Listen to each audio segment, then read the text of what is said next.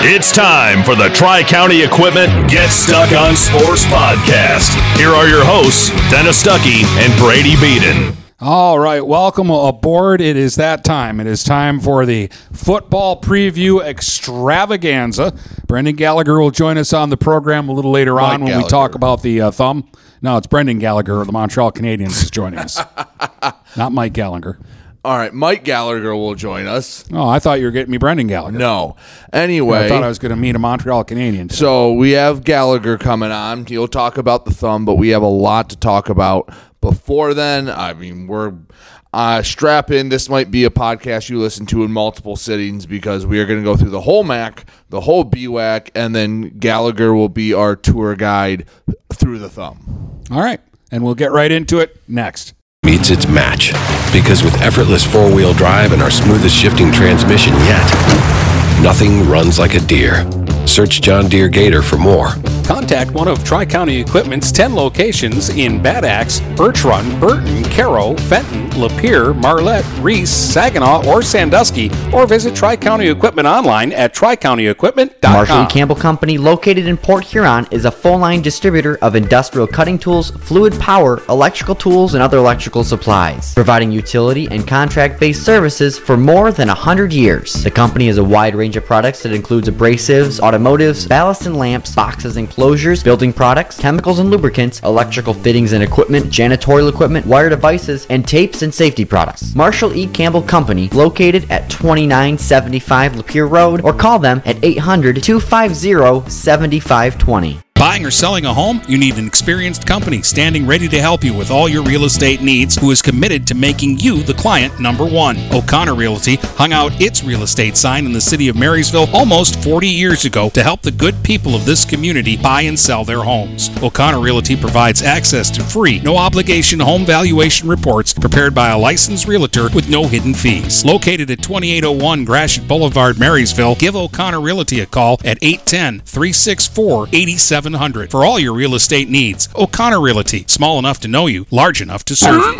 If your windows stick, slip, squeak, or leak, replace them with Andersen windows. With low E-glass, low maintenance exteriors, and rich wood interiors, standard and custom sizes, they can turn simple window replacement into serious home improvement. Hi, Chip Mortimer here, inviting you to experience the difference at Mortimer Lumber. Our expert staff will be here to help before, during, and after the sale. Stop by Mortimer Lumber, 24th and Lapeer Avenue in Fort Huron. Brady here again to tell you about TP Logos. TP Logos has everything you could want when it comes to local high school apparel. Head to their store at 901 Michigan Avenue in Marysville and check out their brand new extended showroom. Their already impressive selection has now doubled. I guarantee if you go into TP Logos, you will find something you love for your local team. If they don't have what you like, they'll custom make something just for you. That's TP Logos at 901 Michigan Avenue in Marysville. Mattress King has been locally owned and operated for over 40 years. With locations in Port Huron, Richmond, Lapeer, Chesterfield, and Hall Road,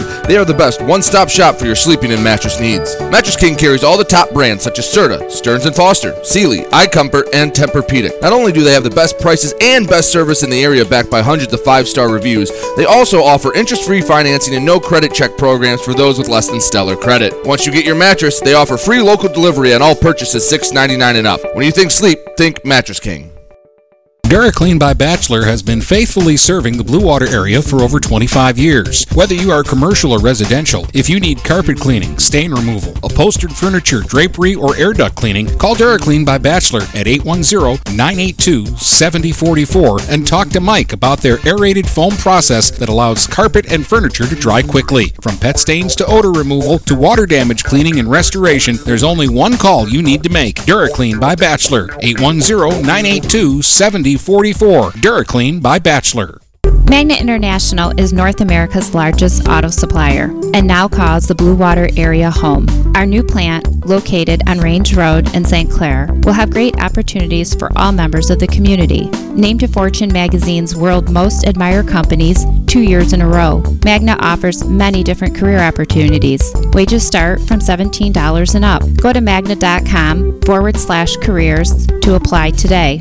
Again, magna.com/careers to join our team and create the future of mobility together. The YMCA of the Blue Water area is pleased to announce a Night of Champions Thursday, September 15th at 6 p.m. at the McMorran Arena in downtown Port Huron. 8-time Emmy Award winner Mike Doc Emmerich will host with special guests, activities, food, and both live and silent auctions. Tickets must be purchased in advance and are available at the YMCA 1525 3rd Street in Port Huron. Cost is $100 per person or $1,000 for a table. For more information on a Night of Champions with Mike Doc Emmerich, call the Y at 810-987-6400, extension 132. Finding that missing shin guard, remembering whether it's a home or away game, getting the right kid to the right playing field on the right day. Why are simple things sometimes so complicated? Thankfully, with auto owners, insurance doesn't have to be one of them. We work with independent agents who keep insurance simple so you can worry about more important things, like not being that fan. Oh, come on, ref! That's simple human sense. For all your real estate and insurance needs, please go to our website at SheridanAgency.com. If you're not listening to GetStuckOnSports.com, that's a personal foul. Your kids, your schools, your sports. All right, Dennis Stuckey, Brady Beaton, and it's time to get right to it and start looking over the preview for our area football teams as the season will begin on Thursday. Can you believe it? Yeah, you want to let everyone know where we're going to be on Thursday before we get into the nitty-gritty of this? Busy week coming up, and it starts on Thursday. I'll be in Marysville. Marysville will be taking on Elmont. I don't believe the two teams have ever played each other before. At least since 1950, when records became a thing. Yeah, so that is interesting in and of itself, but that's a nice little rivalry game to get the season started, and you'll be just down the road from me with St. Clair and Richmond in Richmond, and that's really become a kind of a fierce rivalry these last few years in every other sport, so why not football? Yeah, we'll talk about that more on Wednesday because I think there's going to be a little bad blood, and then Friday we're just as busy. Yeah, Friday afternoon I'll be at the Big House.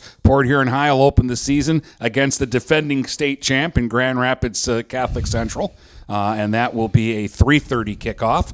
And then in the evening, you'll have time to tune in Brady. I think this is a fun matchup to start the season as Marine City will host Armada. A lot of orange and black in that matchup. I hope their jerseys are different enough. And then even a little swan song on Saturday from Dennis. Yeah, Saturday night, actually, in Roseville, of all places.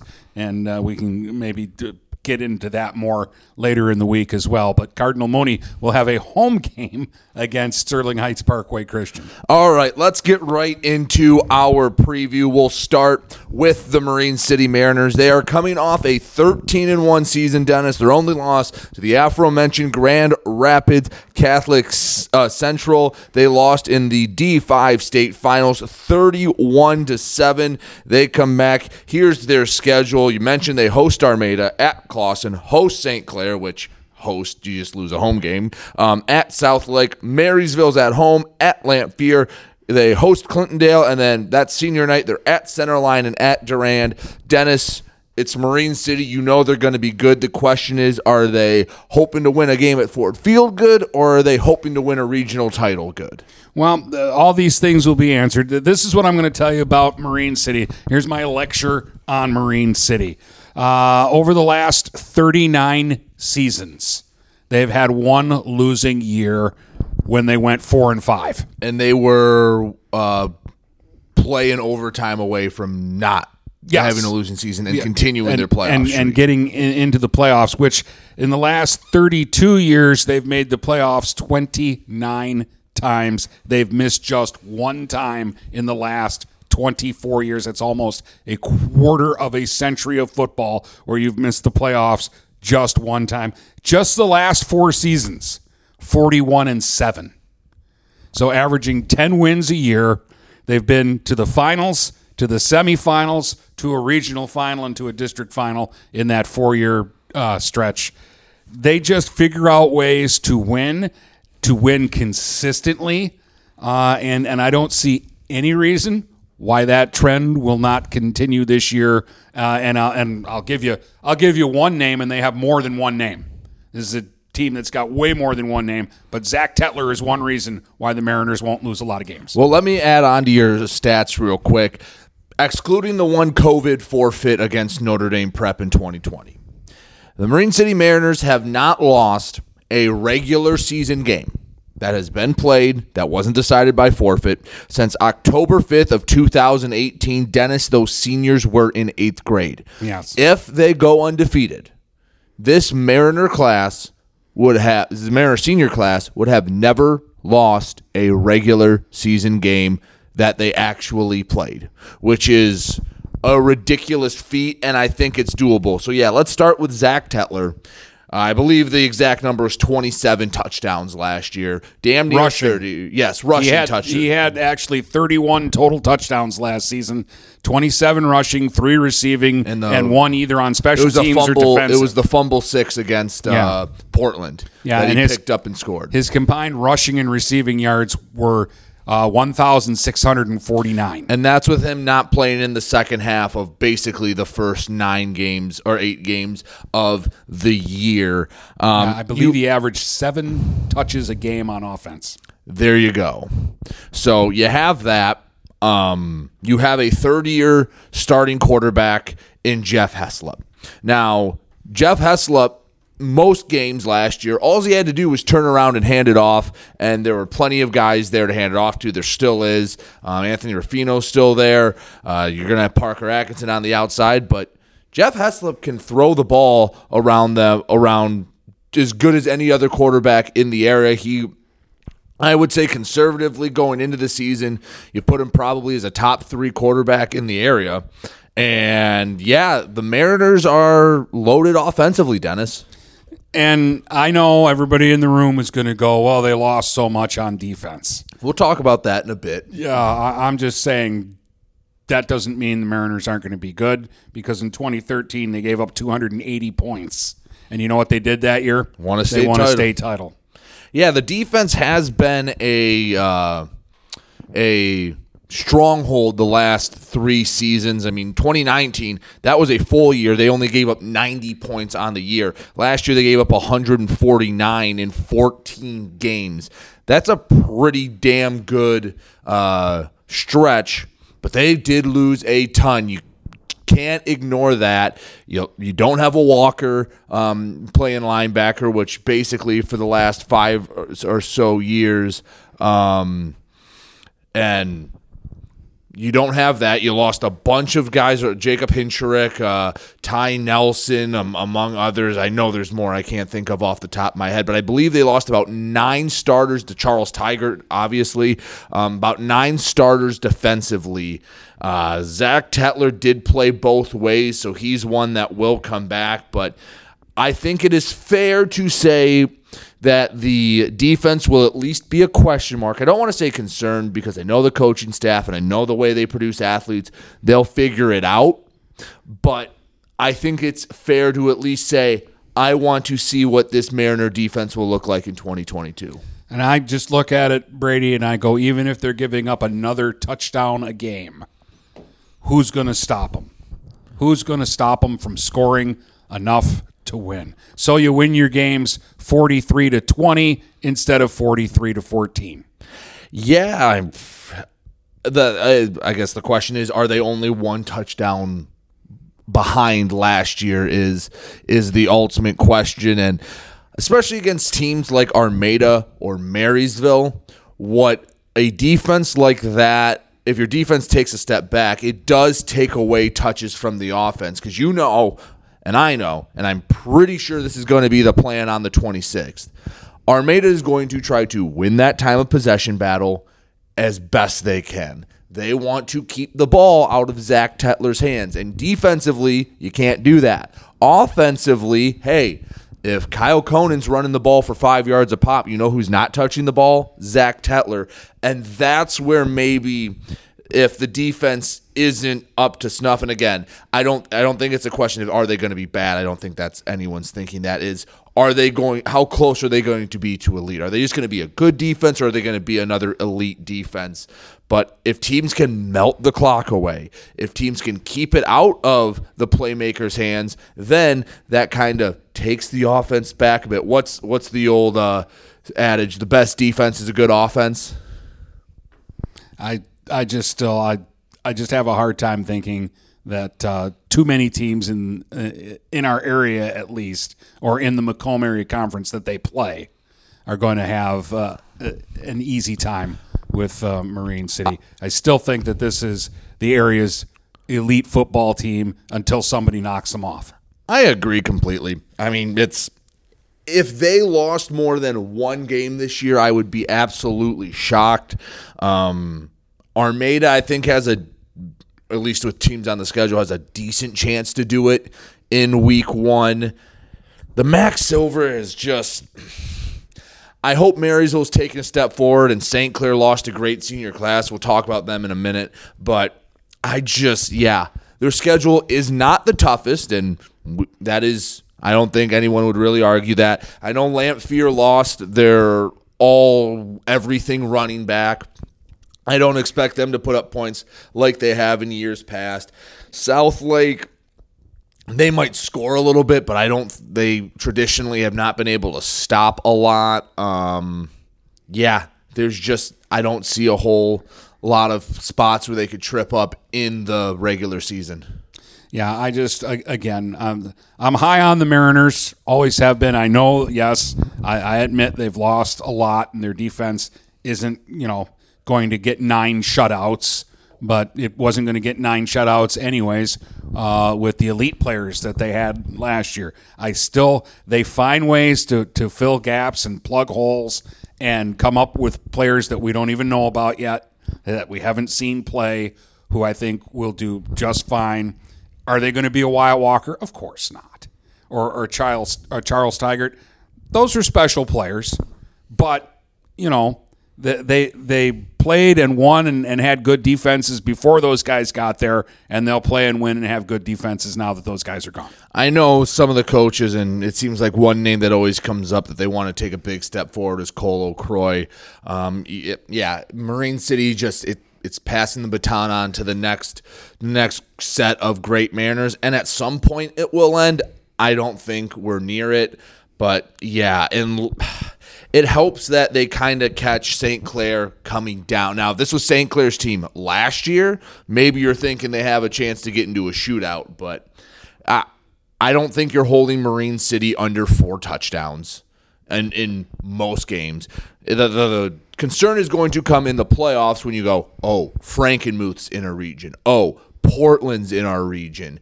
And that's when you have to really see where the defense is and how it evolves over the season, because on their schedule, unless Durand is something in week 9, which they made the playoffs. They were one of I think they went 6-3 last year, but I don't know. I just don't see a spot where they slip up. They're getting a lot of praise early. You see some rankings have them as high as number 2, and I think that's partially because you put the runner-up number 2.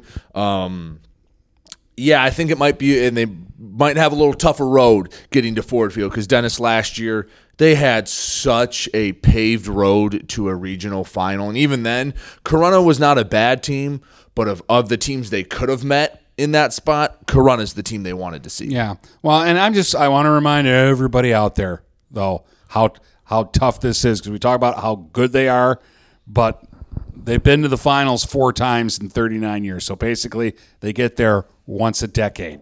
Think about that. It's tough to win a state title. It's tough to make a run.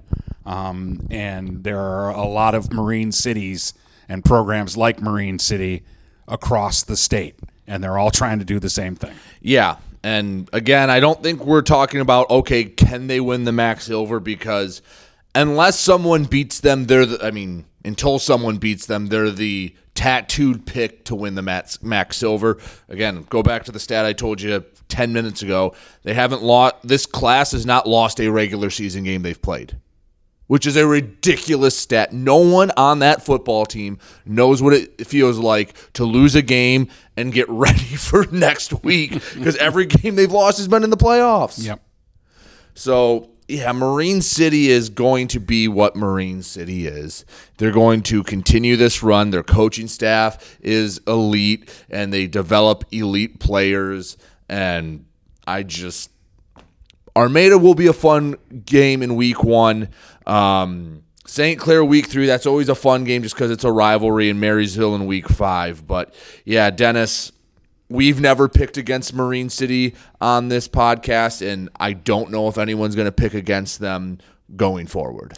Yeah, no, I think this is a solid football team. Well, again, playoffs are a wild card, and I'll worry about that in 10 weeks when we get to the playoffs and we see what the road is and who's out there and how well teams have played. And we'll also have a full regular season of knowing how the Mariners played. Right. There could be a rematch with Armada. Richmond's there. But the one bugaboo, at least locally for Marine City, Almont, is in Division 6, so you know that won't be a matchup.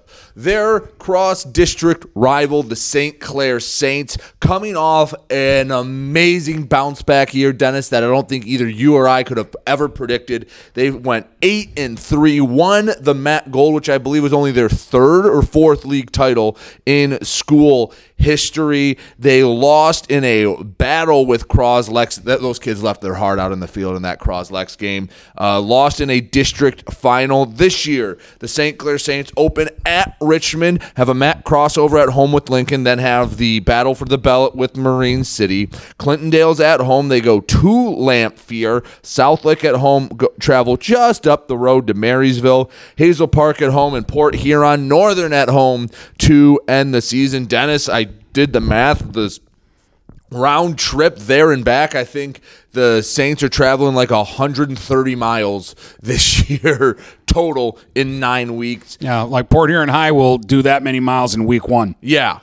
Port Huron, legitimately, Port Huron High travels more in week 1 than St. Clair travels all year long. They lose an incredible senior class. There's still a few leftovers, but Dennis, there's a lot of ifs with this St. Clair team. Well, it's interesting because they kind of flew under the radar last year. They'd had that 1-win team, but they'd had a lot of injuries that year. And they were much more healthy last year with kind of the same group of kids. And they really surprised us, winning a league title, not just beating, but they kind of throttled North Branch. Yeah, it was 35-14, and I believe it was 35-7 at one point. And North Branch actually scored about $120 into the game, and they put the clamps on North Branch. And that was a North Branch team that I think had won 6 straight going into that game. Yeah, they were on fire. And then, of course, they battled with Croslex. They gave Croslex everything that they had in that game. So it was a really good season for St. Clair last year. But again, we come in kind of not knowing what we're getting because, again, they moved a lot of guys out, and they go one Ellis for another Ellis at quarterback, but this is a much younger player, although from what we saw at practice and from what everybody's telling us, he's an Ellis, and he's got the right mentality, and he's got skills, and he's got talent, but that's an awful lot to put on a young player. Yeah, Peyton Ellis, the sophomore, will what we all expect to be the starter at quarterback. Logan Ellis, the middle Ellis, will be the halfback, fullback, whatever you want to call it. I'm sure he'll be playing defensively. I think he was one of their better, I think he actually led the team in interceptions a year ago. So he's never going to be coming off the field. I'm assuming he's the kick returner again still. So he's going to be the one known commodity with St. Clair. Him and then Hunter Richardson's going to be at tight end. That's a nice safety valve to have for a young quarterback. But who are going to be the other guys? If you just have a tight end and nothing else, guess what? You can scheme to blanket a tight end. You can scheme to try to keep Logan Ellis in there if there's no other threats of somewhere to go. That's what's going to determine this St. Clair season is who are going to be the young guys, if there are young guys that are going to step up and be that second, third option. Because remember last year, hey, you want to key on Luke Ellis, you have Ethan White, you have Brendan Cole, you have Logan Ellis, you have Luke Ellis, and the 4 or 5 options to handle the ball with a big offensive line. Still big, just not gargantuan like a year before, but a lot of ifs when I'm talking about this St. Clair team, and I think we had some ifs about them last year, but can those young guys step up? Yeah, our ifs about them were kind of based on the fact that guys that they had that they knew they had, we didn't really know about because they'd been hurt the year before. This year, I think they've got a couple of young receivers that they're banking on, but again, it's going to be tough. And the mentality there and the way they play, I worry too about if they get another rash of injuries, because it doesn't seem like the depth is there for the Saints this season. And so you start losing guys on that defense. And the other thing is you can't replace a Maddox Moselle. No. And they had they had a lot of size on their line last year, and now they've moved Richardson over to tight end. So can they plug the holes on their line and be effective to protect their young quarterback and to open holes for their running back? Yeah, because you mentioned there, that's 3 really good offensive linemen that won't be on the offensive line. Yes, I know Richardson will be a tight end, but guess what? He's probably their number 1 target right now, so he's not going to be dropping back in pass pro.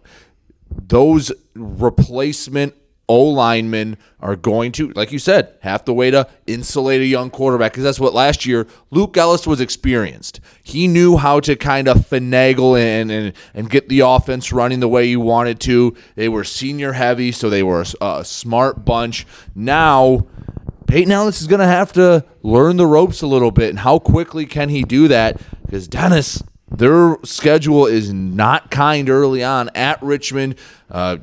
We don't know what the Blue Devils are going to be. We'll talk about that a little more later. Host Lincoln and then Marine City.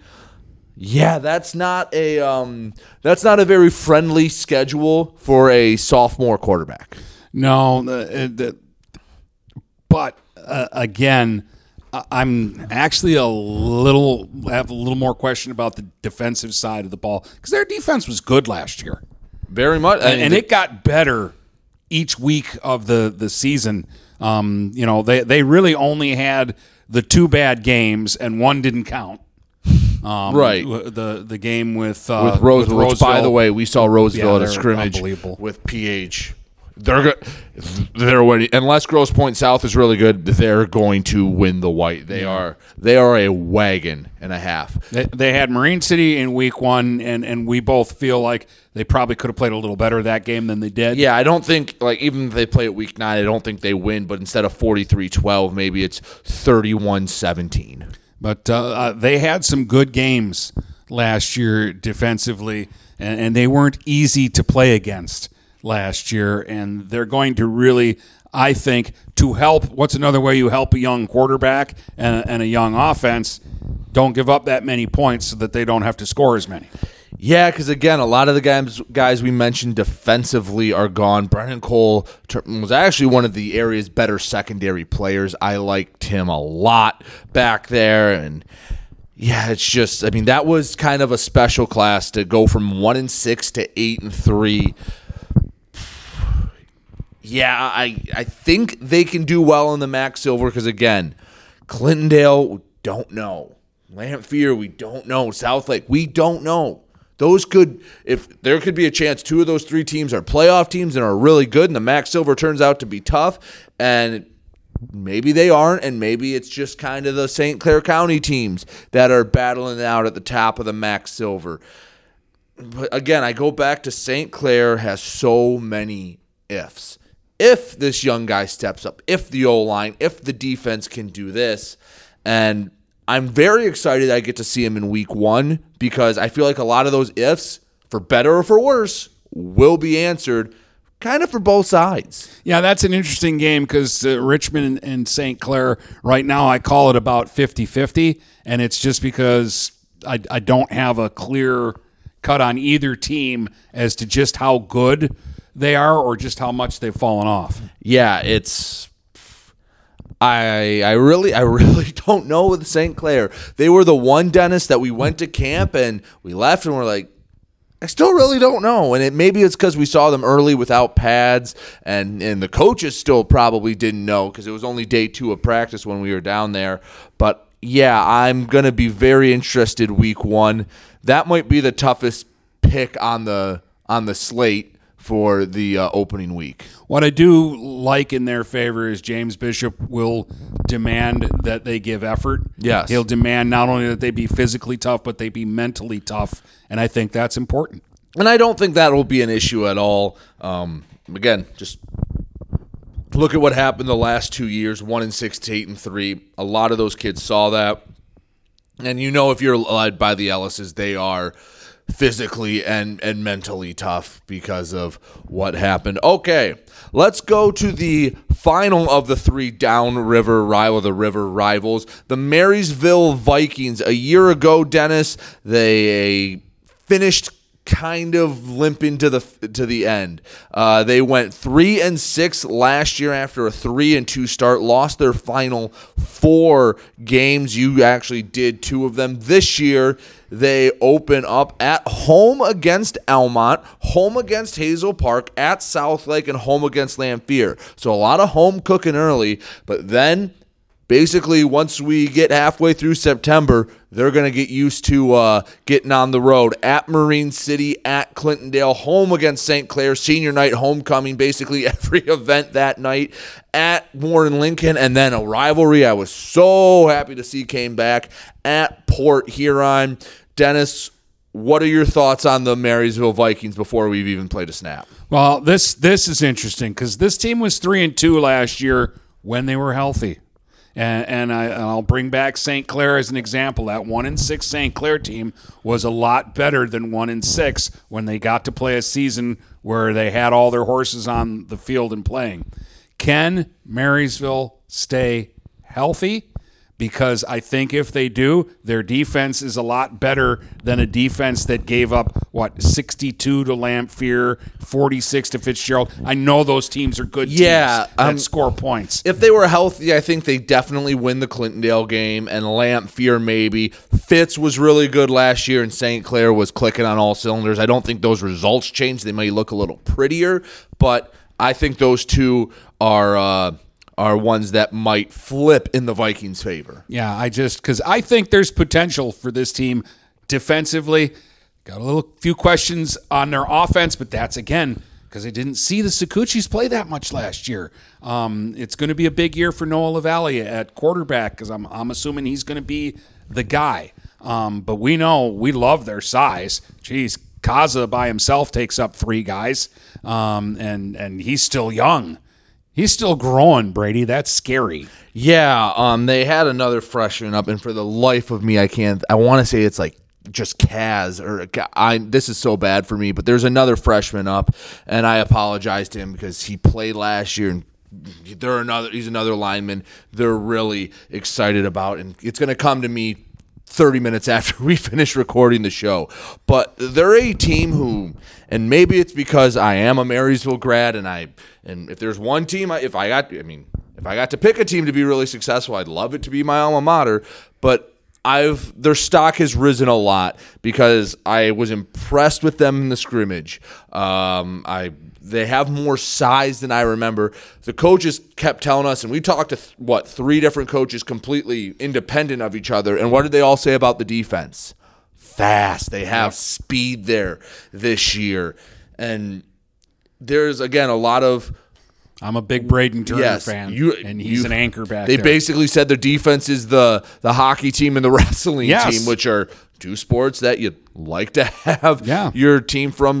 They can't stop singing the praises of Tyler Simpson, who came out for football for the first time in 2 or 3 years, and they're saying he's picked it up completely. And that gives them more size. Right, but you mentioned it earlier. Noah LaValle, at least offensively, is going to be the linchpin, whether they take a big step forward or not. If he doesn't have to take the top off the defense. He doesn't have to throw 50-yard bombs, but if they have to worry about 25-yard post or him throwing an out across the field, if they can't stack the box, that adds a lot to the Viking offense, and that's going to be the biggest question mark.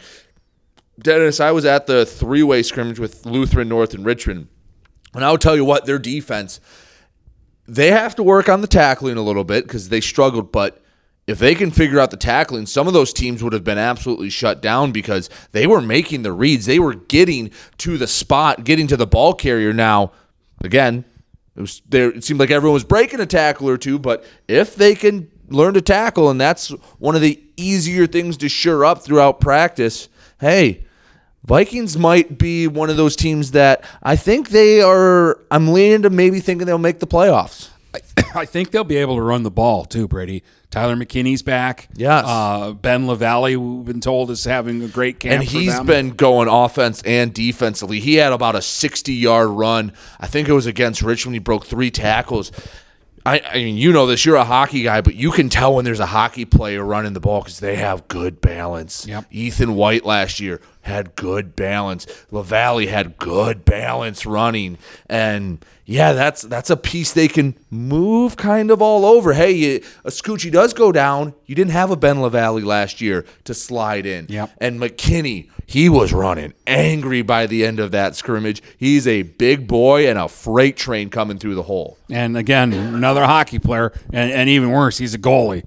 So he doesn't mind banging into things or running things over. This is a guy who lets people shoot pucks at him. And Dennis, we kind of, without knowing it, when we were on our way or the day before Marysville's camp that we went to, we said, Marysville's never really had a big O-line. Like, they're usually quicker and they're more technical sound, but they don't have big guys. And then you see Kaza, who's 6'4", 275. You see the rest of their offensive line. That has size to them, and that's something they really haven't had before. Yeah, so I'm more up on Marysville than I was, say, like a month ago. And we went out to a 7-7, and it was the worst thing that we ever did because they were playing Croslex, and Croslex is just designed for 7-on-7 drills. And Espinoza lit them up, and I thought, going away from that one, like, geez, is this all Marysville has? And they didn't even have all their guys there. And then when we went and actually did the show at their camp, we learned so much more about them that I'm much higher on Marysville than I was at the end of last football season and all off season long. But here, they've won me over here just before the start of the season, and I think they're going to be a lot better than 3-6. Well, it's going to be funny because you get to find out on Thursday exactly where they stack up.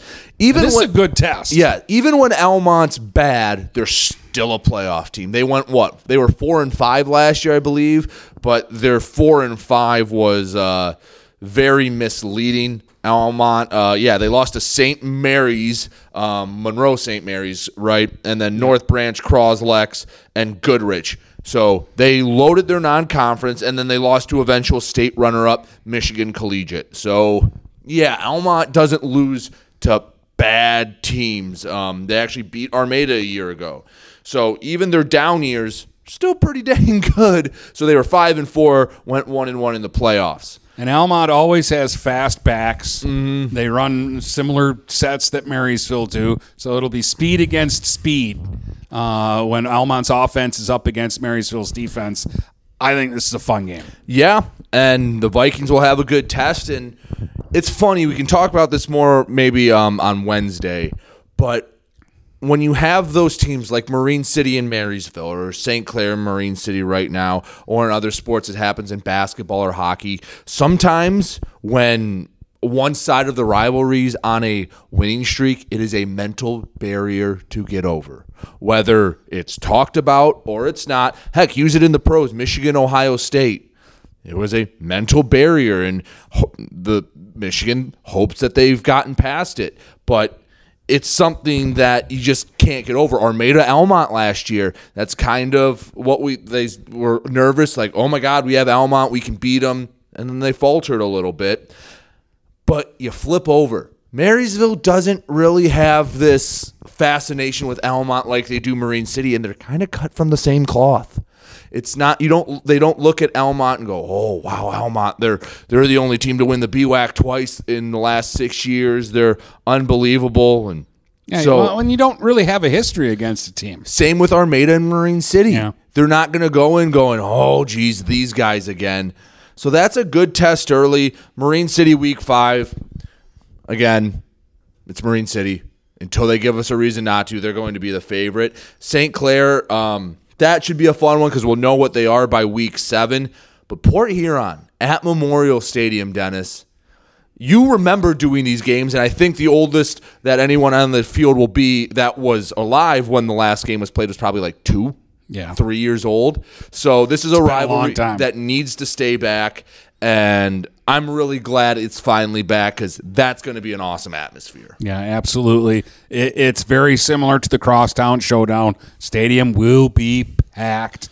Marysville will come, and they will bring the whole town with them, and it'll be a lot of fun.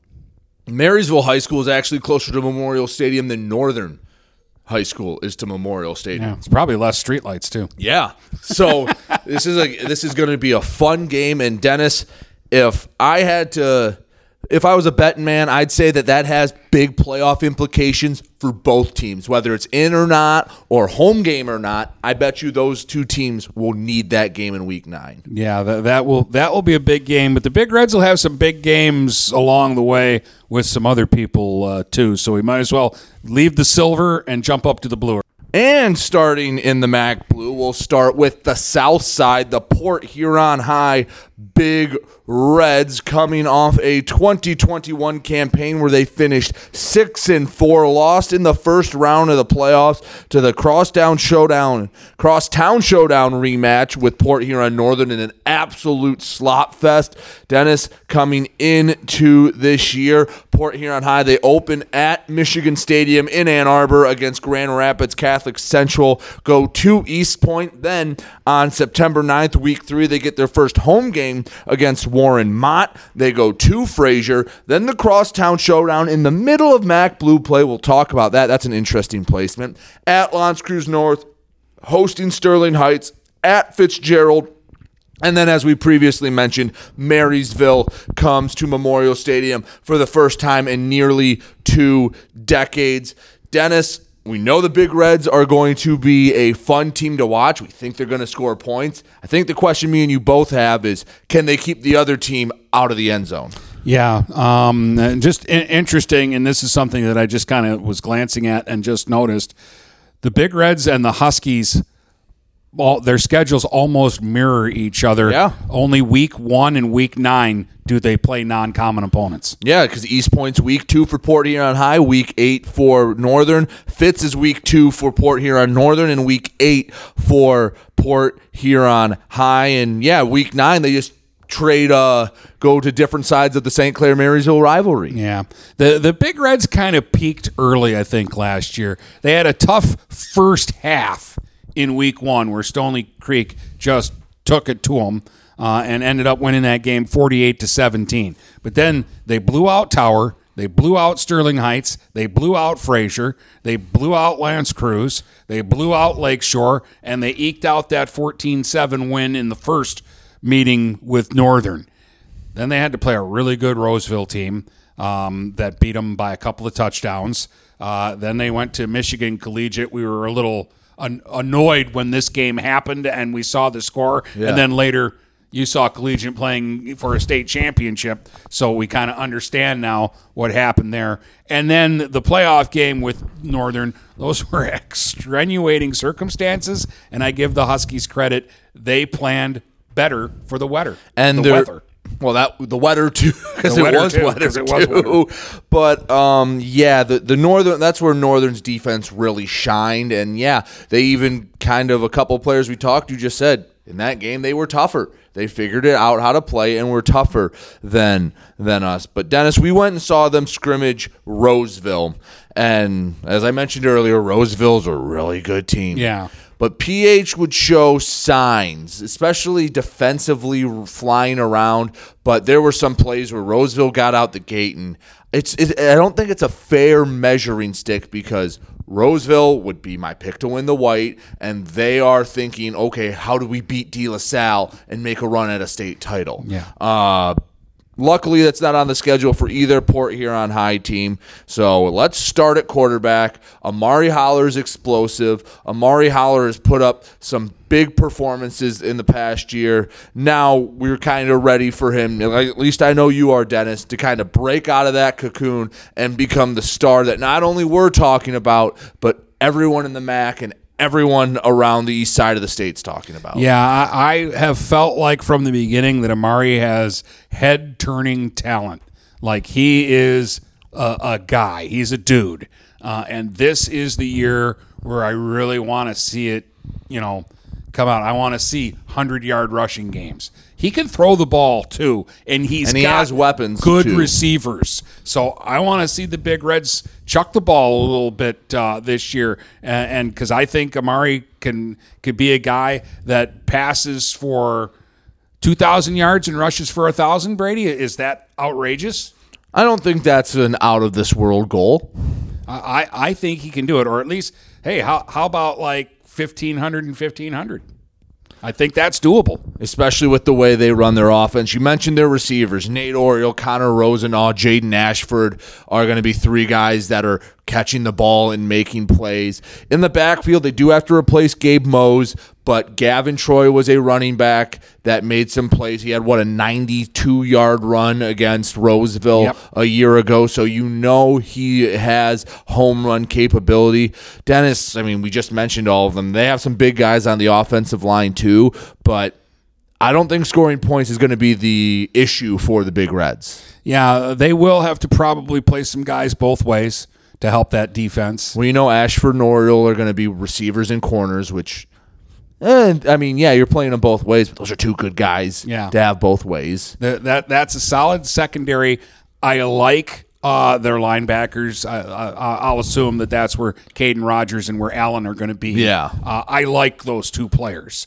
They're probably not as big and beefy up front as they were the last couple of years when they had back-to-back 8-win seasons. But the Big Reds in the blue should be a force. I really just kind of looking at it, Brady, because we don't know what Mott is going to be like. We just know they've struggled recently in the white. They play Fitz week 1, so we'll find something out there. But no, it's not going to be the same Mott that was going to war against the Chapmans. Yeah, no, and Frazier's decent, but I think this league title goes through the Crosstown Showdown game. And again, we look through it. The last 5 years, someone that resides at Memorial Stadium has at worst won a share. And the last 4 years, it has been outright either Northern or PH. So the MAC Blue is firmly going through Memorial Stadium. What's Frazier? What's Warren Mott? L'Anse Creuse North was 0-9 a year ago and just couldn't score.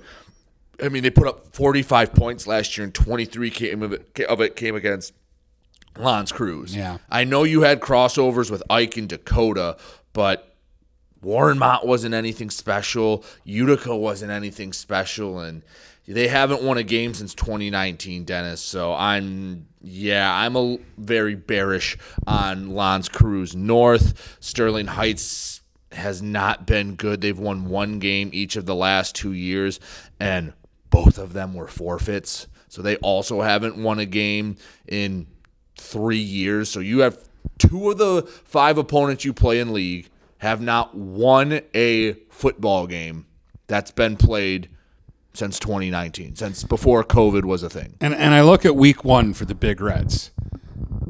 To me, this is a no-lose situation for PH. If they win this game, everybody in the state is going, what? Yeah. Who in the heck is playing at Memorial Stadium this year? That's a hell of a team.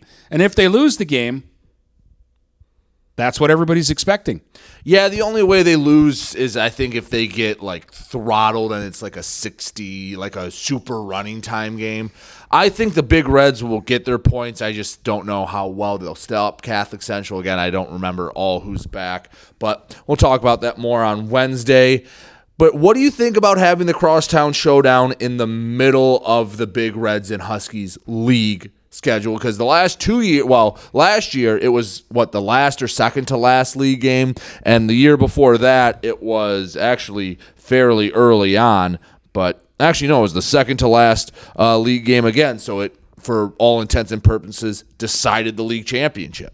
Well, I mean, and I don't know this because I'm not in the room when they make these schedules, but they've played each other in the playoffs like 2 out of the last 4 years, something like that. They played each other in 21 and 19. Yeah, they might not want to play so close together. Yeah, they might have said let's play a couple weeks earlier in the regular season just in case Week 10 is us again. And I know we harped on it a lot in both the camp shows we did from Northern and from High, but this is really a golden era of the rivalry. Go show me a 5-year stretch where every game was decided by essentially one score. Like, okay, 2018, even go to 2017, 21-7. Then go to 2018, 21-14. Go to 2019, 29-26. And then 27-21, they flip-flopped. They each won one of those games. 2020, 20-7, and it should have been 14-7 because the last score was with no time left. And probably shouldn't have ever gotten the snap off because there wasn't any time left. But it was so chaotic that they let the snap go, and PH scored. And then last year, 14-7 and 13-0. Show me a stretch of 7 games or whatever I just rattled off at any point in the history of this rivalry that was that close. You really can't. So it's kind of awesome seeing both teams being good at the same time. And you've done how many crosstown showdowns since 96 was your first one? And how many of them did you go, all right, I hope the other team can make it a game? Well, yeah, for the first, 15 to almost 20 years, you went into that game knowing which side was going to win. Yeah. And very rarely did you get an upset. You might get one when one team was on the rise and the other was on the decline, and you'd get that weird game, or one school would get the good class, but for a long time it was Northern, and then for a long time it was PH, and now both programs are battling it out. But, Dennis, what are your final thoughts on the Big Reds? I think they have a good chance to make their 4th straight playoff. I just think it's a question of, and, well, again, it seems to be a theme. We'll find out a lot in Week 1 if they are going to be really good or just, contend for the MAC Blue. Because even if they lose to Catholic Central, but they give them a fight, that could turn heads. Yeah, I just think that this is, again, a lot of talent here. I think this is a fun football team. I'd like to see them kind of put it all together and make a little push towards a postseason. I know that they can win the Blue. I've seen them win the Blue. I want to see them win in the playoffs. Yeah, and it's kind of the Marysville syndrome, I'll say, because who have they really lost to? Look, in 2019, when they didn't have to run into De La Salle, they made it to a regional final, and they lost to Seaholm. But it seems like it always is De La Salle or now Roseville. Those are two opponents that where maybe Marine City, where they sit in D5, has the luxury sometimes of if Frankenmuth goes north or west and Grand Rapids Catholic Central's on the other side, you don't get that state power until the semifinals or finals, where PH or Northern, who we're going to talk about right now, would have to face them in a district. So, I mean, the 2020 team was a really good team, Dennis, who had to play De La Salle, who they eventually won the state title, correct? Yeah.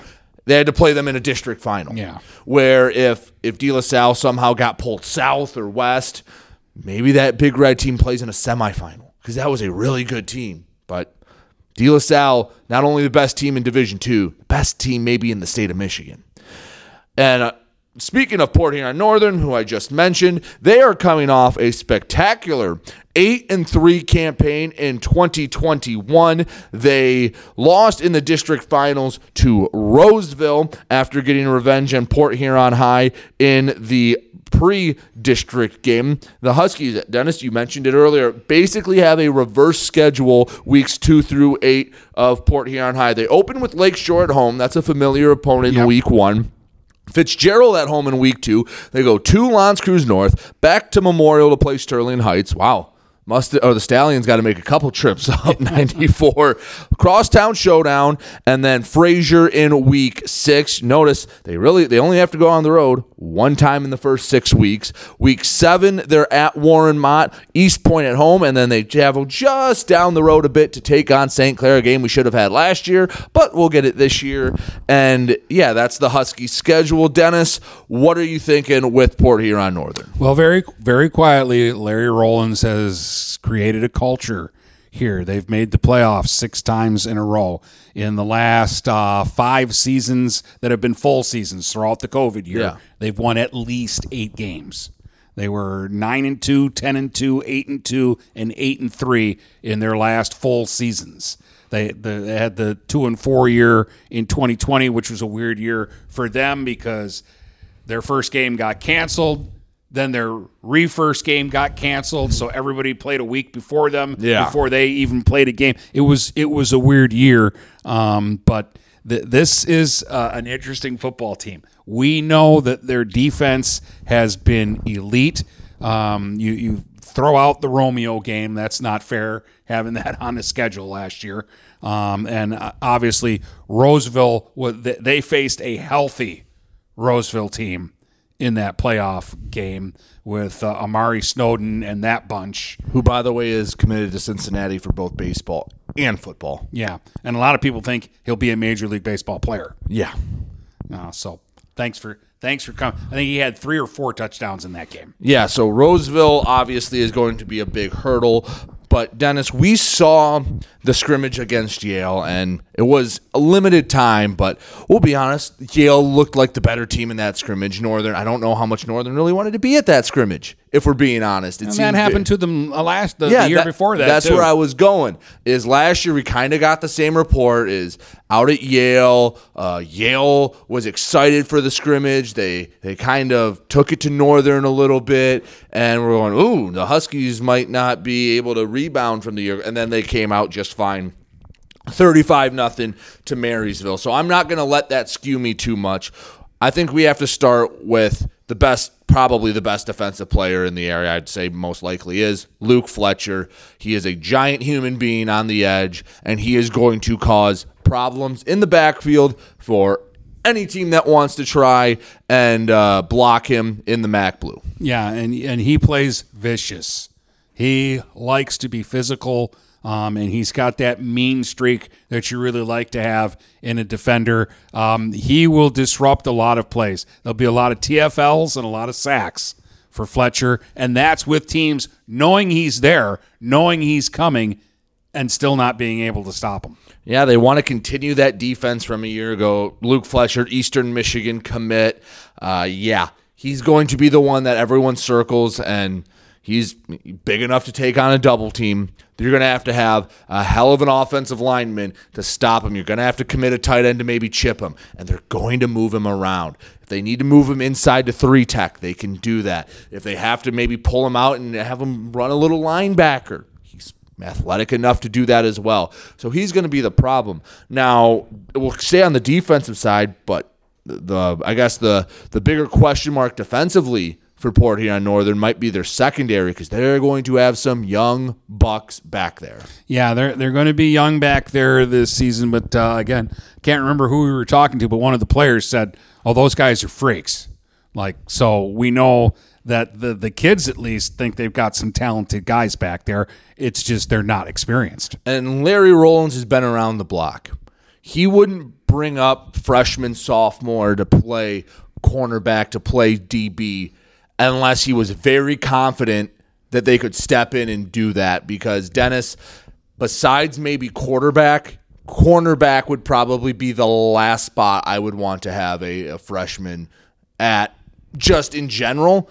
But if he's trusting these young guys to step up and fill a role, I'll trust Larry, because, again, what helps him, it comes back to this, Luke Fletcher and the rest of that defensive line. If they are attacking and if they are trying to, or if they're able to get the quarterback to get rid of the ball quickly, and they don't have time to have long developing routes, that helps your DBs a ton. Yeah. If you know all you have to do is step in front of a hitch or a slant or an out, guess what? You're not worried about getting burned on a hitch and go or a wheel route or a double move or anything like that. Yeah, and that's the Huskies front guys will have the quarterbacks running around this season, and that also should help out that young Northern secondary. I was just looking at these numbers real quick. They gave up 158 points last year. 95 of them were the losses to Roseville and Romeo. Yeah. Besides those games, the most they gave up was 15. Yeah, the other 8 games they played, they went 7-1 and gave up 63 points.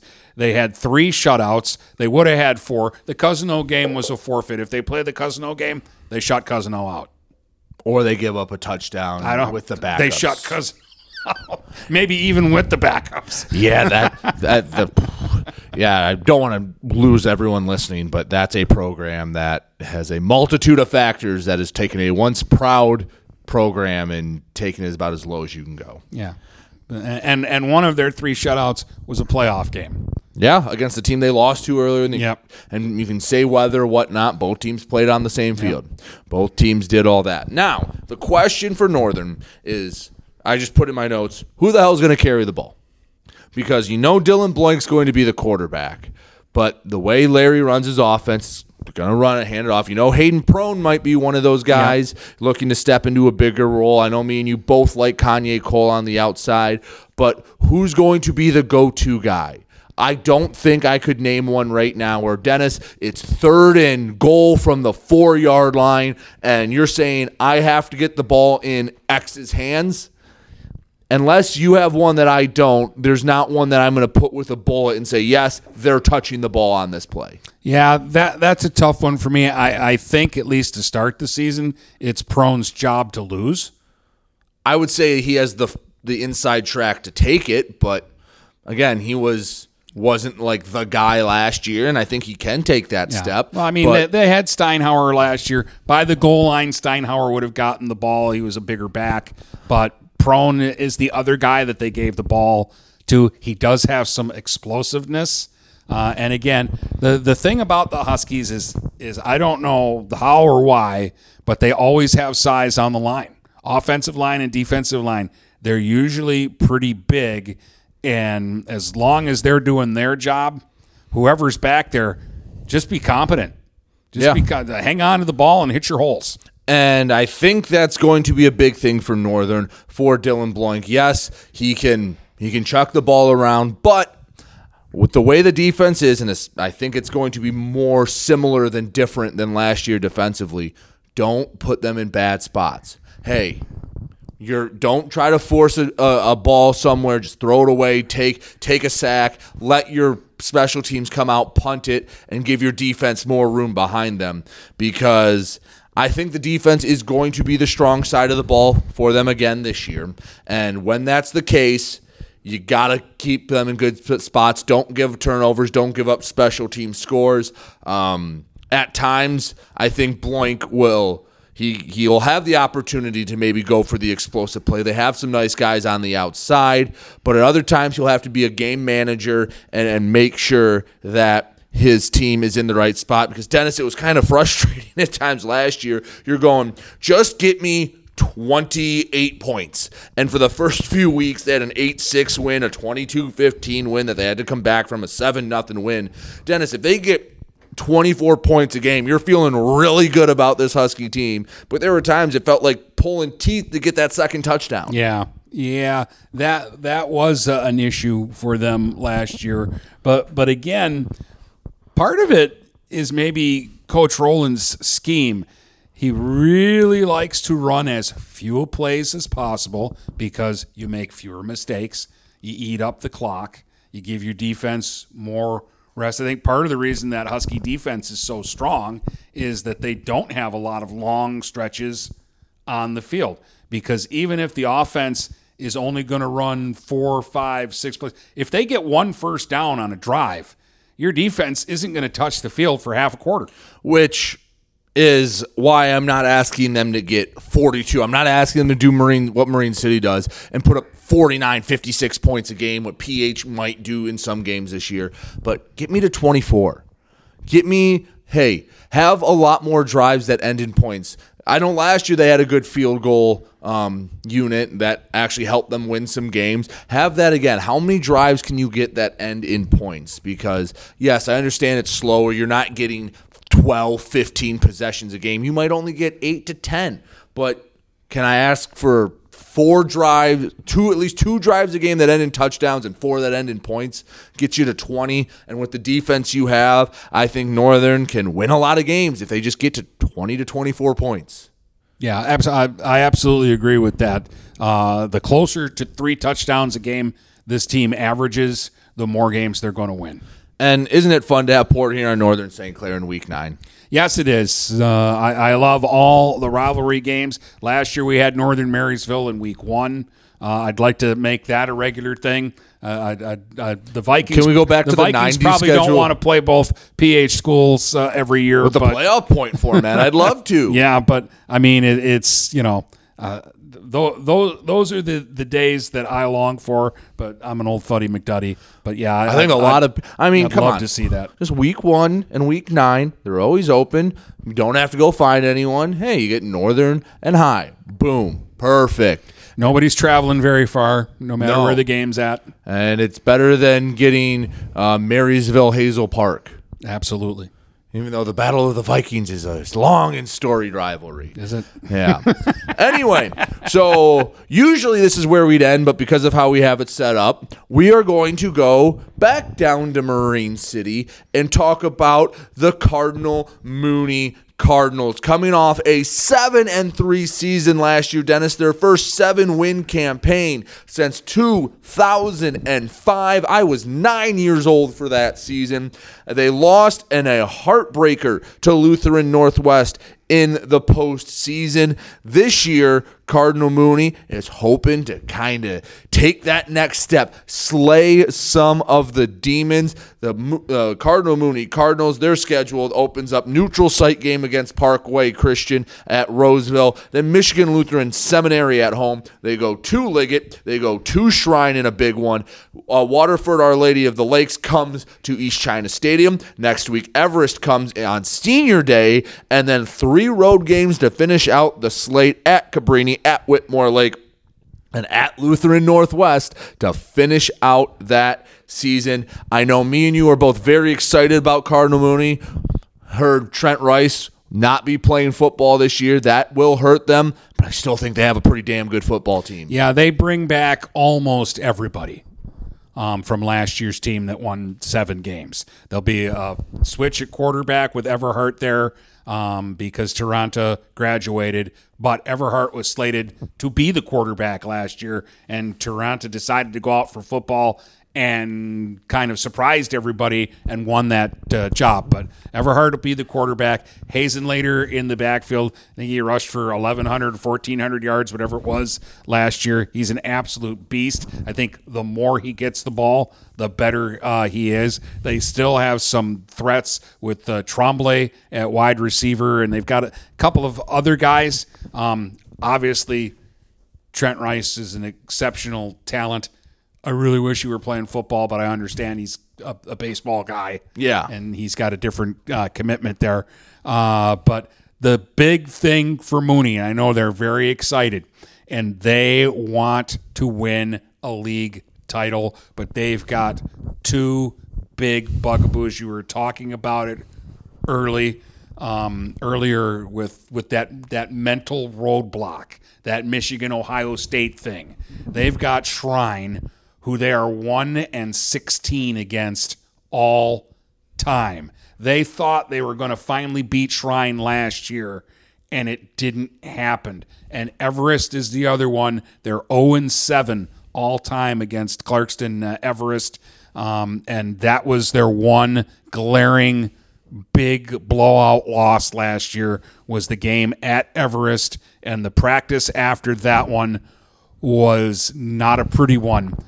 Coach Cannell was not happy with the way his team showed out in that game because he didn't think Everest was 42 points better than his football team. By the way, the one Shrine win came, I believe, in their first ever meeting in 1992, and I believe Mike McAndrews was on that team.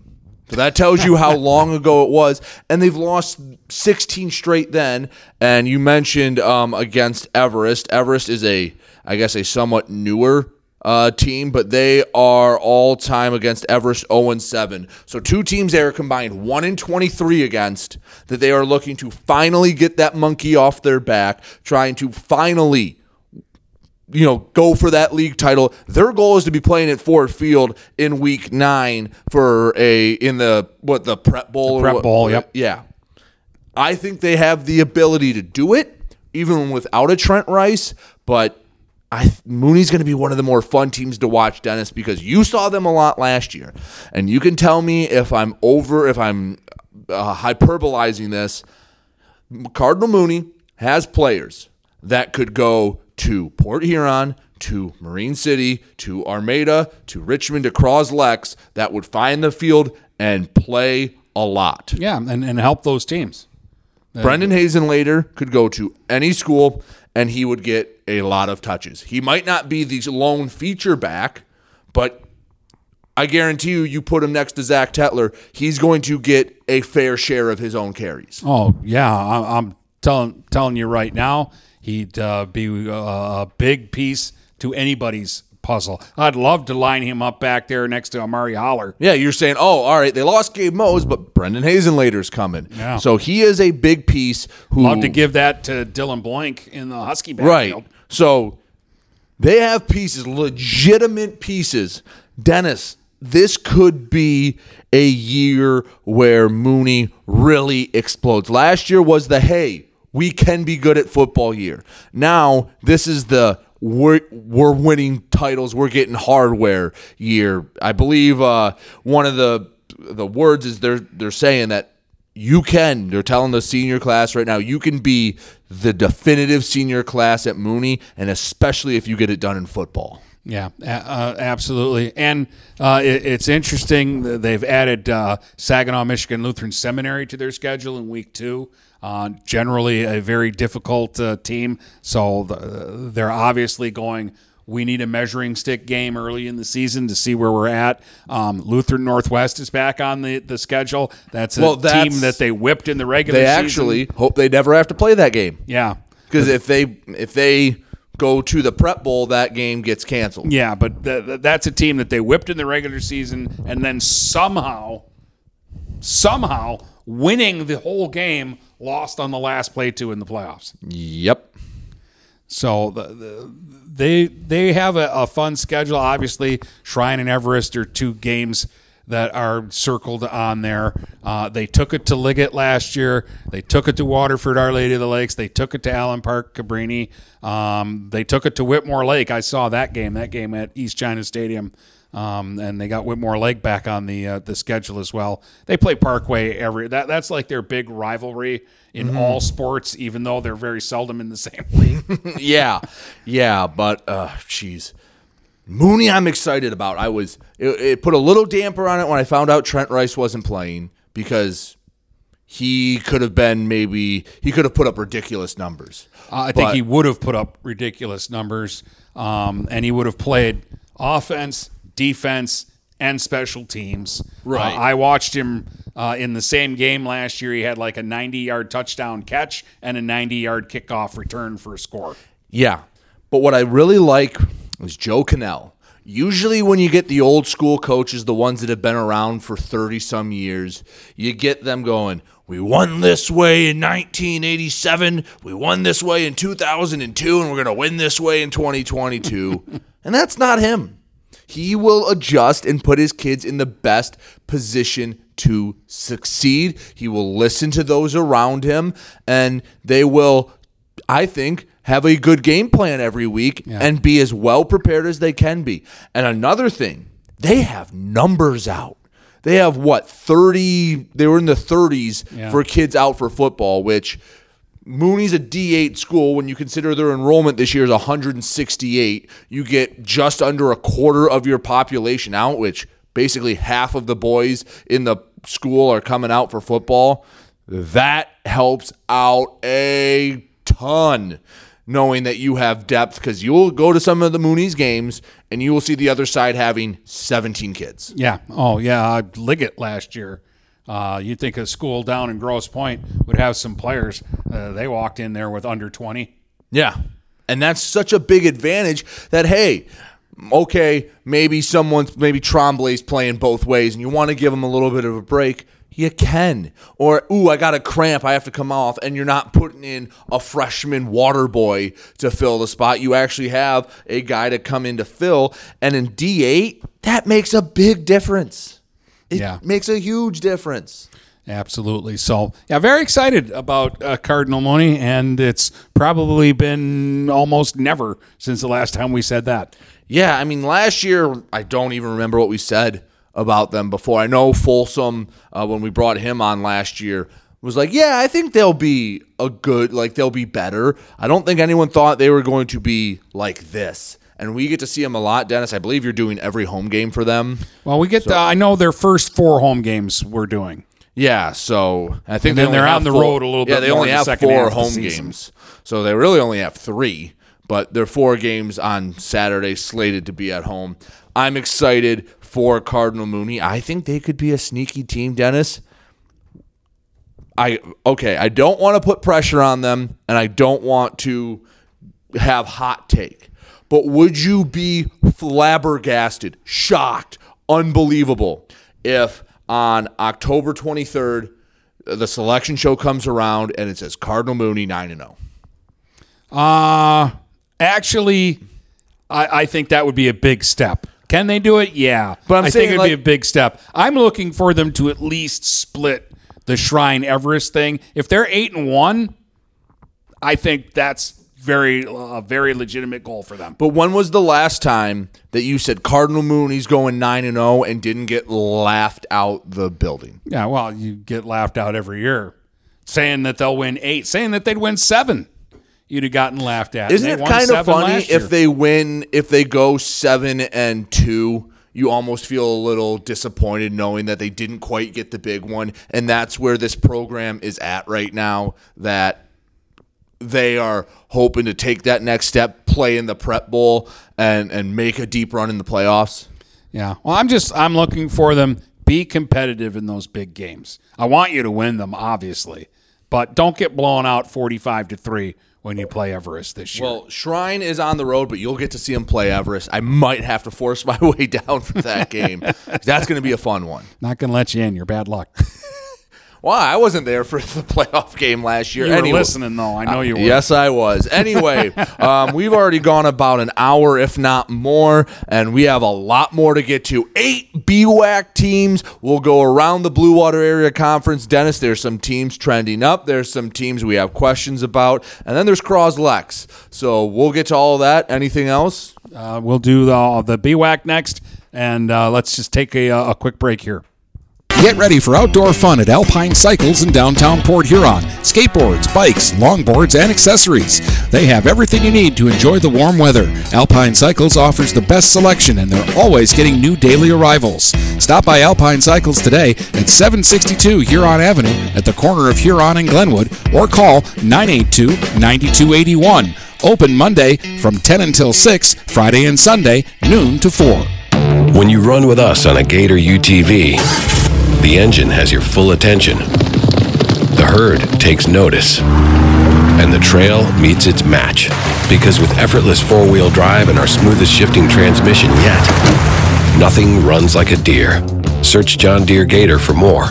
Contact one of Tri-County Equipment's 10 locations in Bad Axe, Birch Run, Burton, Caro, Fenton, Lapeer, Marlette, Reese, Saginaw, or Sandusky, or visit Tri-County Equipment online at tricountyequipment.com. Marshall E. Campbell Company, located in Port Huron, is a full-line distributor of industrial cutting tools, fluid power, electrical tools, and other electrical supplies, providing utility and contract-based services for more than 100 years. The company has a wide range of products that includes abrasives, automotives, ballast and lamps, boxes and closures, building products, chemicals and lubricants, electrical fittings and equipment, janitorial equipment, wire devices, and tapes and safety products. Marshall E. Campbell Company, located at 2975 Lapeer Road, or call them at 800-250-7520. Neiman's Family Market, located in St. Clair, is family-owned and operated and involved in the community. Neiman's has created a shopping experience providing a variety of quality products, specialty items with superior customer service. Whatever your grocery needs are, from meats, bulk food, bakery items, produce, or even floral, Neiman's Family Market has what you will need. Entertaining? Neiman's has a full deli, and they do party trays. Check out our new mobile website and see weekly specials, coupons, and recipes. Open 6 a.m. to 9 p.m. all week long. Visit Neiman's Family Market in St. Clair. You'll be glad you did. Do you have the right financial advisor to help you reach your goals? Ameriprise Advisors can create a personalized, goal-based plan to help you prepare for whatever life brings, so you can feel more confident about your financial future. Call Ameriprise Financial Advisor Dave Betts today at 810-987-5370. That's 810-987-5370. Office is located at 527 Huron Avenue, Port Huron, Michigan. Ameriprise Financial Services, LLC. Member FINRA and SIPC. Mattress King has been locally owned and operated for over 40 years. With locations in Port Huron, Richmond, Lapeer, Chesterfield, and Hall Road, they are the best one-stop shop for your sleeping and mattress needs. Mattress King carries all the top brands such as Serta, Stearns & Foster, Sealy, iComfort, and Tempur-Pedic. Not only do they have the best prices and best service in the area backed by hundreds of 5-star reviews, they also offer interest-free financing and no credit check programs for those with less than stellar credit. Once you get your mattress, they offer free local delivery on all purchases $6.99 and up. When you think sleep, think Mattress King. Is your golf cart boring and ugly? Sounds like you need to take it into the experts at Independent Custom Carts in Yale. Corey and the boys at Independent Custom Carts can give it a bigger engine. Bigger. Lift it to go into the woods. Lift it. Or even trick it out with new lights or a slick coat of brand new paint. New paint. Independent Custom Carts will give you enough power to leave all those other golf carts in your dust. The pros at Independent Custom Carts will blow your mind and customize your cart like you wouldn't believe. I can't believe it. If you want to stand out in the neighborhood, you don't just need a golf cart, you need the golf cart. Give Independent Custom Carts a call today at 810-984-2278 or look for them on Facebook to see pictures of their work. Stop into the showroom to see all the custom carts in Yale across from the A&W. Open Monday through Saturday, closed Sunday. Independent Custom Carts is Southeast Michigan's golf cart superstore. Are you getting out of a lease or ready to trade in your vehicle? Stop by Jepson Car Company and we'll be here to assist you. We are constantly buying out leased vehicles and almost always putting money into your pocket. No matter what you owe, we can help. If you don't see your perfect vehicle in our lot, we will help you find it. Our purchasing team has decades of experience to help find the vehicle that is best for you. Call Jepson today at 810-662-3048 or stop by at 5277 Gratiot Avenue in St. Clair. This is Nash Phillips. I'm a class of 2022 senior and varsity football player at Port Huron High. As a Port Huron School student, I get to experience an education with the most athletic, extracurricular, and academic opportunities in the region. The district provides personal success for all students because each Port Huron school's journey is unique and special. I know I am supported by my teachers and everyone in the district, both in the classroom and on the football field. I also know they care about my well-being each and every day. Port Huron Schools have prepared me for anything I choose to do with my future. Please go to www.phasd.us and our social media for the latest updates on Port Huron Schools. Magna International would like to thank the Blue Water area for welcoming us into their community. We are excited to put our roots down in this beautiful, growing area. As the largest auto supplier in North America, we are thrilled to call Blue Water area home and look forward to many, many years in this wonderful community. Our brand new facility is located off of Range Road in St. Clair, Michigan. Magna is a proud sponsor of Blue Water Area High School athletics. If you're not listening to GetStuckOnSports.com, that's a personal foul. Your kids, your schools, your sports. All right, let's go through the gauntlet that is the Blue Water Area Conference, and we'll start in the BWAC at Richmond, a team, Brady, that, again, got a lot of questions about. You got to at least see them in a scrimmage, so I think you might have a little bit better handle on Richmond than I do. Yeah, Richmond coming off a 4-6 season where they did make the playoffs. They were one of the benefactors of the new format. They lost to Armada in the pre-district game 21-0 this year. The Richmond Blue Devils open with the game we talked about earlier against St. Clair at home, then at home against Croslex, go on the road for a bit at the Swamp at Algonac, at Yale Emily City at home, at North Branch, at Almont, home against Armada. Talk about a gauntlet to end the BWAC season. And then week 9 they go to Clintondale. And yeah, you mentioned I saw them in a scrimmage against Marysville, and it's hard to tell because scrimmages are the same 5 plays, the same defense or 2. They might, if they want to be really exotic, they might throw a blitz in there or a twist or something like that. But I think it's going to rest on the shoulders of Anthony Benetti, their sophomore quarterback, who they threw into the fire halfway through last year. Can he be a mature signal caller as a sophomore? Can he protect the ball? And can he make some plays happen? He has Trey Graham on the outside. He had a really nice play in the scrimmage. Those are going to be 2 young guys that are going to have to carry a load. And obviously in the backfield, you bring back Jackson Jones. That's a nice running back to have for Richmond. Yeah, so I like those pieces. I like those 3 names that you just mentioned. I love their kicker. Matty Eunice is just stupid good. And even if he ends up going to play for like Team Earth in soccer, their backup kicker is just a half step behind him. Coach Misko was telling me they both hit 50-plus yarders in live reps in practice. Yeah, so I mean that's kind of ridiculous. But this is how little I know about the Blue Devils and how much I can guess about. I'm looking at their schedule, and I see anywhere from as few as 3 wins to as many as 6. Yeah, and even then, I think the 6 might be leaving them a little short because could I see them ending up contending for a BWAC title? That one might be a stretch, but could they be in the thick of the top tier teams potentially? I think a lot's gonna be found out in the first 2 weeks.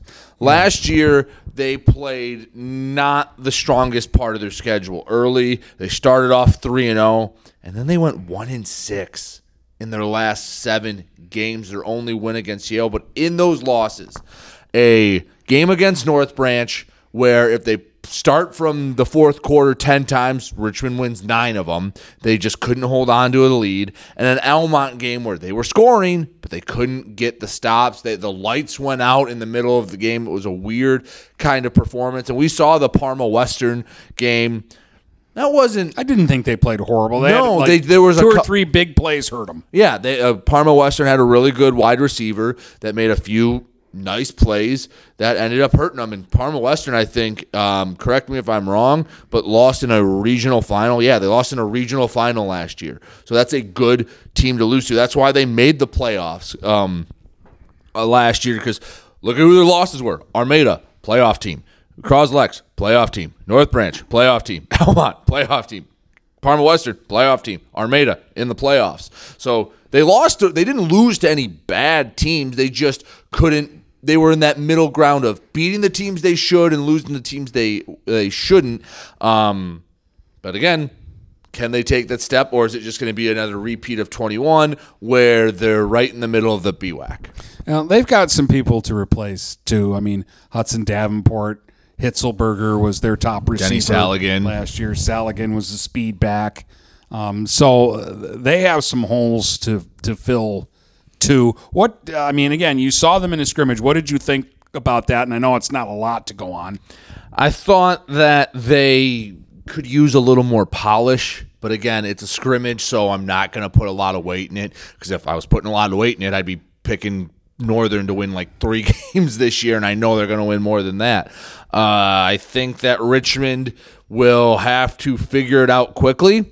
It's kind of funny. You have 2 sophomore quarterbacks going against each other in week 1, so you're going to have 2 teams trying to find their identity. But by week 2, you better know what you are, because the Pioneers are coming to town, and that was a game, Dennis, that Benetti was given baptism by fire. Yeah. And yeah, it was fire, all right, 56-0. You get them at home. That's a chance to show that you are an improved team early. Yeah, and that wasn't on Benetti. I think Jake Townsend had like 370 yards passing in the first half of that game. Yeah, no joke. That was a blitzkrieg to the full extent. Yeah, Richmond's going to have to figure out what their identity is. Does it help that there's not really a QB, I don't want to say controversy, but you know who your QB is and you know who it's going to be through and through? I think that helps a little. Well, I think it helps Benetti a little that he basically played the second half of the season last year, whereas for their first opponent, St. Clair, you got a guy who didn't. Right. You're getting two guys that are both sophomores, but Benetti has, 7 games under his belt? Yeah. Which you don't necessarily, or 6 games under his belt, which you don't always get with a starting quarterback. And one of them's a playoff game. Yeah. And against really good opponents. You know the BWAC's going to be a gauntlet, and he's already seen it.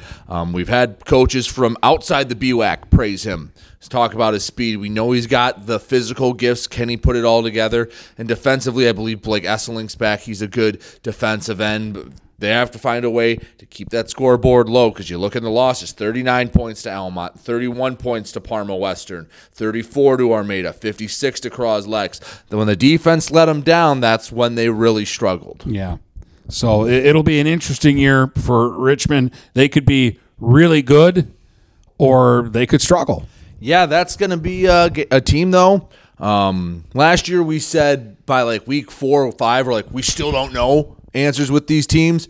I think by week 3, we'll know where the Blue Devils shake out. Let's go to their rival, the Armada Tigers, the surprise team from a year ago.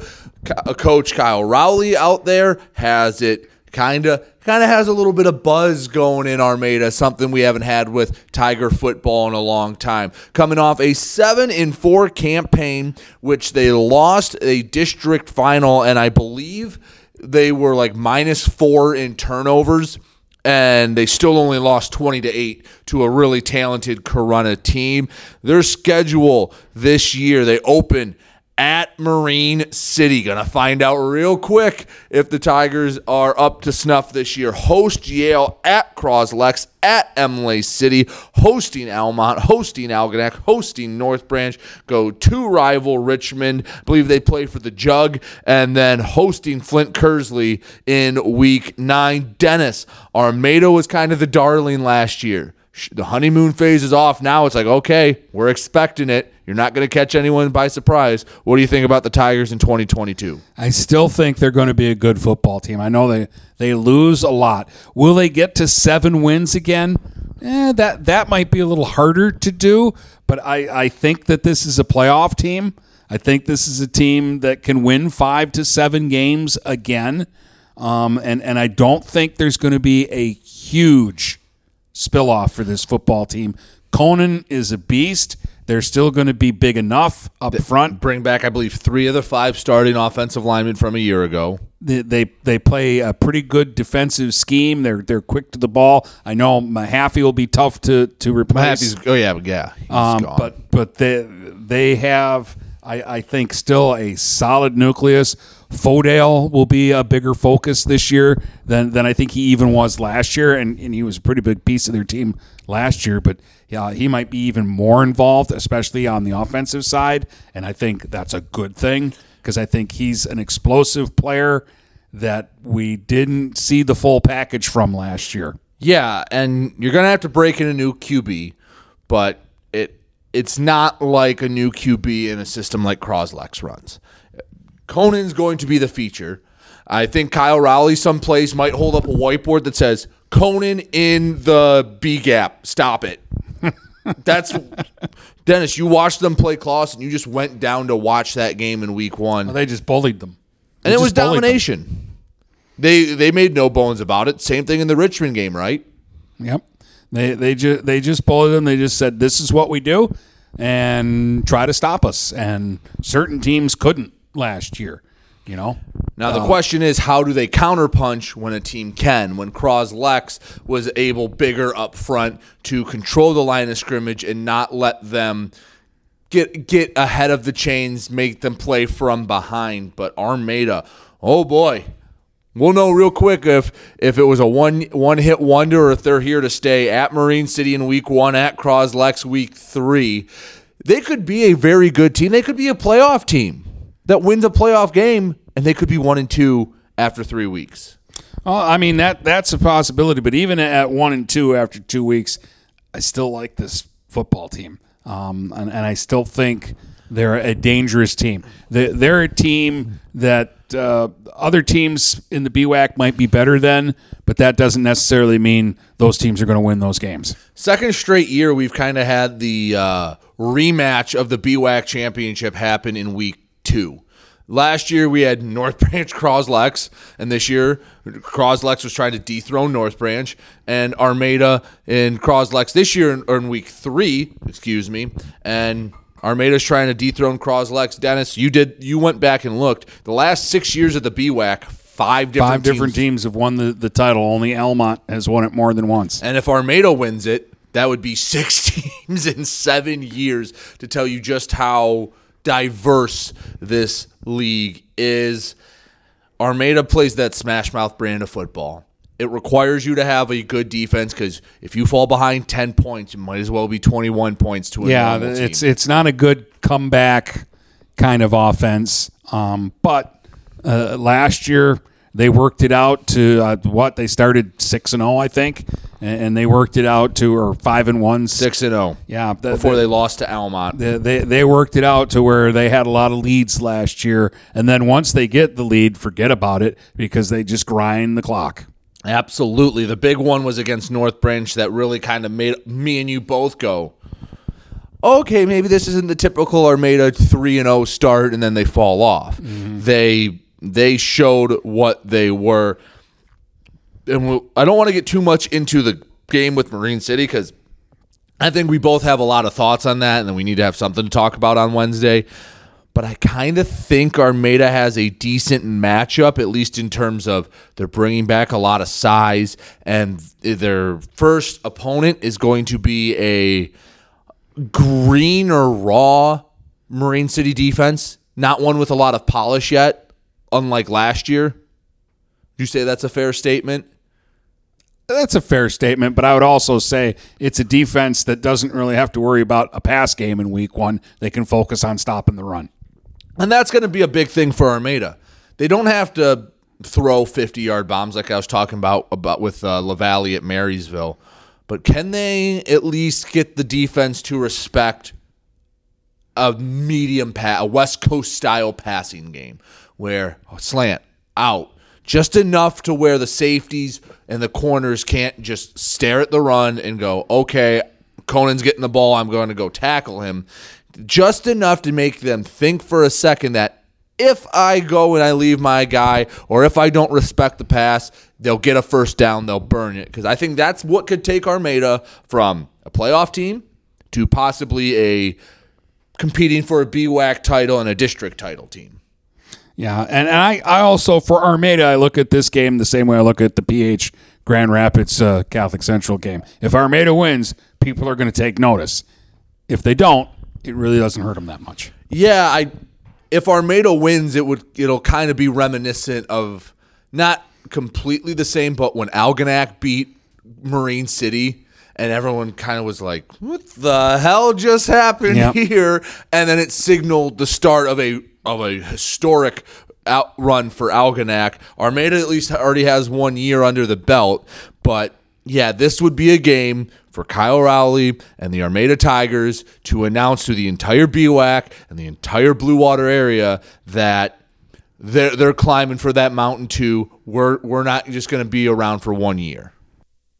Hey, quick note while I'm editing this show, just want to let everyone know that after we recorded this show, Algonac announced that they will not have a varsity football team in 2022. Really unfortunate to hear about, really unfortunate to see. It's a community that loves its high school, but no Algonac Muskrat football in 2022. So when I'm talking about other team schedules and when you're going to hear in a minute talk about the Algonac team, I left it in not very long, just wanted to see where we were at. But we recorded this handful of hours before the news came down, so no Algonac. The other BWAC teams are either looking for a non-conference game that week or will have a bye. It's going to be tough for a lot of those teams because a lot of teams have their conference schedule, so there's not going to be a lot of options. So a lot of BWAC teams may have a bye this year, but just wanted to leave this note in. No Algonac Muskrat football, varsity-wise at least, in 2022. All right, back to the preview. All right, Algonac. This will be brief, Brady, because they're still a couple years out. We've heard that they've got talent coming, but this year they're struggling for numbers. We're just hoping that they play a full season. Algonac last year 2-7. They won their opener against Warren Lincoln, and that was it. This year, the Muskrats have on their non-conference slate, they have open at home against Vassar, at Almont, Richmond, and Croslex at home in back-to-back weeks. Then a 3-game road trip at North Branch, at Armada, at Yale, home to Emily City, and then they go to Waterford, Our Lady of the Lakes in week 9. Yeah, it's sad to see Algonac football this way. And the numbers have, from what I've heard, have been getting smaller, not bigger since camp started. Yeah. They have a new coach that got in kind of late, so he hasn't been able to build what he wants to build and create those relationships. Yeah, it's an uphill battle for Algonac because it's a community that loves their Muskrats. You see it in softball. You see it in baseball. They come out and they support, and when that community is galvanized, hey, it is great. They threw a parade for the baseball and softball team this year. They just can't get it back with football like they had from 15 to 17 when they had that run. They weren't able to really capitalize off the momentum. It was just a good couple of classes that really made it. Yeah, I'm honestly, Dennis, I'm hoping they play 9 games. Yeah, that's really, I want everybody to stay healthy, and let's get a full schedule in there because, too, it affects the other 7 teams in the BWAC if Algonac can't finish. Right. Because then they've got to determine, do we just take the win and have a week off at some point during our schedule, or do we go out and find another game? And especially middle of the season, it's almost impossible to find a game. And Dennis, you know that even just having a bad team, but you field a team for 9 games is a lot better than having the kind of, I guess stigma's the right word, of having a team that doesn't finish. Yeah. And having a program that is not able to play games. I guess the closest comparison, and you talk to people down at Mooney, was the move to 8-man. Kind of the interest went down, and I know, and we love 8-man. I've thrown the olive branch out to do games, but it was hard for them when they came back to get the program going again, and it's taken them 5-6 years to do so, but just get through the season. I want to be talking about an Algonac team that might surprise someone because they have athletes in that school. They have the potential to win the BWAC. I don't think so. Be competitive and win multiple BWAC games and be a team that not everyone necessarily wants to play, and especially in the swamp, because, Dennis, you did some games down in the swamp in that 3-year stretch. That was not an easy place to go and play. No, that's not a fun place to go and play. The visiting side, which is actually the side that I broadcast on, because they got a nice little platform back there, but that's about the best thing I'll say about the place. It's dark there. There literally is a swamp behind the visiting stands. You got to deal with mosquitoes until at least the really cold weather gets there. Early in the season, it's sticky and humid. It's just not a fun place to be. No, it's not, and I hope that Algonac can use this year to kind of start building. And, yeah, again, I hope in 10 weeks' time we're talking about an Algonac team that played its entire schedule because it's better for the BWAC and it's better for the area when Algonac is and it's better for them. Yes. I hope Coach Matska can galvanize and start to build up a little momentum for them. All right. We will go to the final A team in the BWAC, the Almont Raiders. Dennis, they had one of the more interesting 2021s. We talked about it a little earlier. They lose the opener to Monroe St. Mary, who is always a good program. They then they would go on to finish 6-5 on the year. Their other non-conference game was against Goodrich. They lost in the D6 district finals to Michigan Collegiate, which, again, at the time we kind of went, Almont can maybe win this game. And then we found out Collegiate was really, really good. 6-5 a year ago. This year, Almont opens at Marysville, Algonac at home, at Emily City, North Branch at home, game that went to overtime a year ago, at Armada, at Croslex, Richmond at home, Yale at home, and at Goodrich. Good golly, Miss Molly, that last 2/3 of the schedule, you don't have a week off.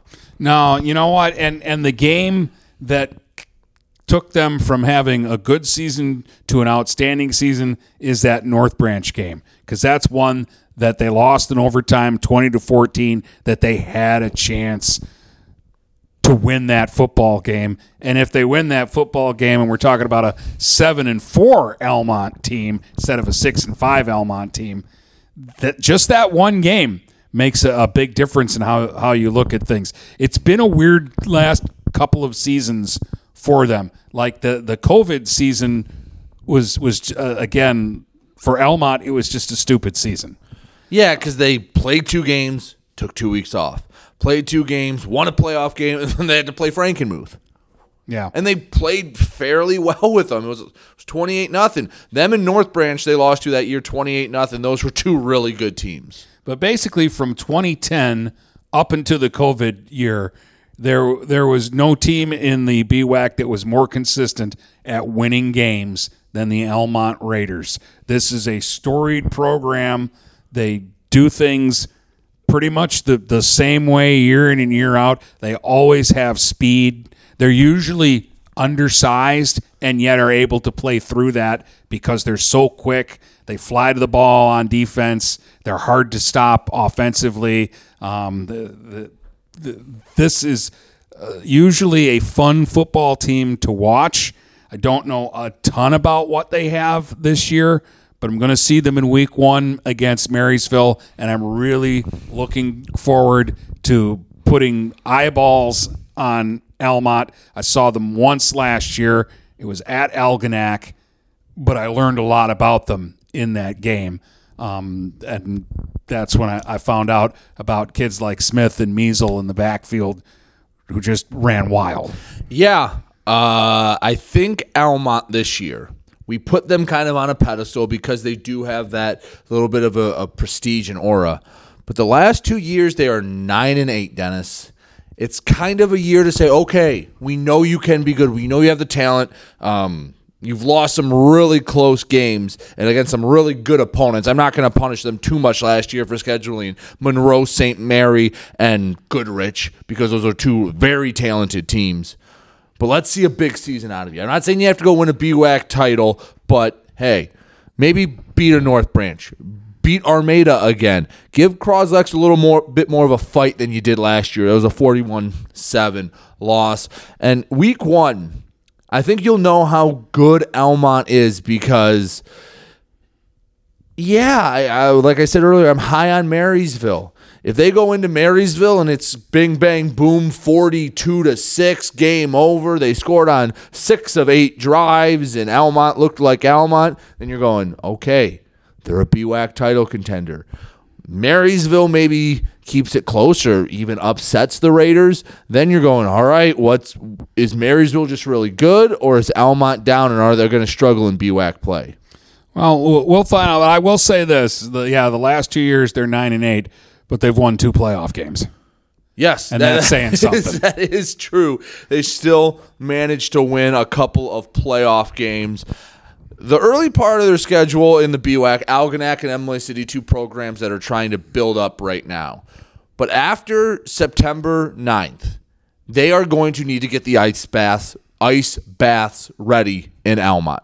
North Branch is going to be a game that is a war, is a battle, is a knockdown, drag out, whatever cliche you want to lose. Both teams are going to be sore after that game. Yeah, and they don't like each other. There's history there. They don't like each other. Yeah, Coach Furman was at Almont, and he's at North Branch now. And then you have to get back and go the next week and play Armada. And what have we said about Armada? They are as physical as any team in the BWAC. They live for it. That's what gets their blood moving. And then what's your reward after those two games? Croslex. So you could be beaten up, and you need to be as healthy as you can for Croslex. So Almont, if they go into a little lull in the middle of the season, it wouldn't shock me to see maybe an Almont team that goes 6-3, and 2 of the 3 losses are in that 3-game stretch, and then maybe they're playing for a regional title in the playoffs because they're D6, and there's no road stops in D6, at least around here, that like PH has De La Salle. I don't think there's a De La Salle or a King for them to have to get through. Well, we'll say it's interesting because they do kind of run that gauntlet. Okay, the first 3 weeks at Marysville, Algonac, and at Imlay City, they could be 3-0. Again, if Marysville doesn't take that step forward, they could be easily 3-0. But then you hit North Branch, at Armada, at Croslex, Richmond, and Yale to close out your league schedule. And Armada and Croslex are road games in that stretch. That's a tough stretch. Yeah. As you just kind of went through. And then they close out with a game at Goodrich. They may or may not need that win. But that's still a tough, there's not one game in the final 6 that I feel confident writing right now for Almont as a tattooed W, no doubt about it. Yeah, we'll see. We may feel differently about that in a couple of weeks. Yeah. Or we may feel differently about it the other way too against Almont. So yeah, I think we have 3 Almont games on the docket: Marysville, the North Branch game, and the Croslex game. We'll get to see a lot of the Raiders last year, and I don't think we've done an Almont football game yet, have we? Not on the air, no. So going to the other end of the alphabet in the BWAC, the Yale Bulldogs. They are coming off a 2-7 season, Dennis. But I'm feeling good about them this year. They host Annapolis. Then they go to Armada and North Branch, host Richmond, host Croslex. So they start off with the gauntlet. At Imlay City, hosting Algonac. At Almont, hosting Lutheran North. Dennis, I'll go first with this one. I'm kind of buying Bulldog stock right now. And when I say that, no, I don't think they will be playing in a BWAC championship game at the end of the season or be scoreboard watching. But do I think the Bulldogs could be playing around Halloween and playing a playoff game? I think they have what it takes to make the playoffs for the first time in a full season since 2018. I think they have 4 must-win games. They must win the Annapolis game. They must win the Imlay City game. They must win the Algonac game. And they must win the Lutheran North game. And I think they can win all 4 of those. And if you get those 4 wins, then really you got Armada, North Branch, Richmond. I don't think they're ready to challenge Croslex yet. And Almont. Win one of those games, and you have a winning season, and you're probably in the playoffs. And we talked about the Almont game. That could be at the end of a just brutal stretch for the Raiders. They're going to have to survive early, but one thing I really like about them, Dennis, they have 40-plus kids on that varsity roster. That's one of the top in the area, and that's including PH and Northern. That's a lot of depth. And what was the other thing you noticed? We were both at the scrimmage against Northern. Forget what happened on the field. They had an excitement about them, didn't they? They had. The place was packed. It's a scrimmage game. Not even the fans, the kids. You could hear them yelling, getting excited. It was a scrimmage, but they wanted to be there. And I know that's kind of cliche and corny, but when a program has won 4 games in 3 seasons, to get them to have that excitement, to have them wanting to be there, to be excited for Bulldog football, yeah, I'm planting my flag right now. There is going to be a Friday night where we come back here and we go, holy crap, Yale beat Team X. One of the teams that most people right now are saying they shouldn't. They have a 3rd-year starting quarterback. Dennis, you know that helps a lot. They have some defenders that just fly to the ball. That was one thing you can see on a scrimmage that you'd see in a game. They flowed pretty well, and they were attacking the ball. Yeah, I'm a little bit worried. This didn't bother you as much. I was a little bit worried about their size, but they played really well against Northern, who does have size. And I do like Jakubiak, the quarterback, a lot. I do too, and Coach Grunman's had a full off season with his system. He's getting more buy-in in the weight room. I don't know. Maybe part of it's my gut, but everything I've seen with Yale has shown me an improvement. Again, no, I don't think they're ready to compete with Croslex. Croslex is the class of the BWAC. They're going to be for until someone knocks them off. But do I think Yale could win more than they lose this year? Yeah, I really do. Could we see Yale at Marine City in the first round of the playoffs? I think that's a possibility. And for what Yale has done the last half decade, that would be a big step forward. All right, another school that's looking to turn around and get a new identity, got a new coach at Imlay City. The Spartans, again, struggling with the numbers early on. I think that'll be Coach Brown's biggest thing over the next couple of years is to get the kids first to buy back into Spartan football and come out and play for the program. And then I think you'll be surprised because it's a bigger school and you know that there's talent walking the hallways. Imlay City coming off a 2-7 campaign in 2021. Their 2022 schedule starts at Hazel Park. Then they host the next 3 games against North Branch, Almont, and Armada, at Richmond, hosting Yale, at Croslex, at Algonac, and then Flint Southwestern, which apparently is just called Flint now. But they go there. Yeah, Coach Brown was put behind the 8 ball just from being hired in, the 4th of July, which I had one coach say, the latest you can be hired and have a chance in the offseason is spring break. So add 2-3 months to that. And, yeah, he's going to be fighting an uphill battle. He's going to try to get numbers out. I think they're at about 20 kids right now on varsity. But Imlay City has a tougher home schedule than they do a road schedule. Yeah. Yeah, their home schedule. Other than the Croslex game on the road, the other 3 road games, you have a chance. Yeah, and the thing with Coach Brown this year is going to be establishing what the culture is, what the expectations are, and trying to get people a buzz a little bit, get the younger programs involved, establish yourself so that going into the 2023 season, you have guys you're expecting to rely on. You have guys knowing what your culture is, what the expectations are, and what's going to happen. But it might be a bumpy start. I think they have a good shot at winning their opener, but in league play, it's going to be a tough road for Imlay City. All right, what do you think of North Branch? North Branch, real quick, I'll just do my little shebang for them as I do for every team. Coming off a 7-3 campaign, where at one point, Dennis, they won 6 straight football games before losing in the opening round of the playoffs to St. Clair. This year, North Branch starts at Redford Thurston. They go to Imlay City. They host Yale, at Almada, Croslex at home, and 3 Rivers, which is one of the weirder non-conference games in the area, to end the season. I am higher on North Branch than you are. They bring a lot back. I'm doing this on purpose. Yes, okay. So they are bringing a lot back.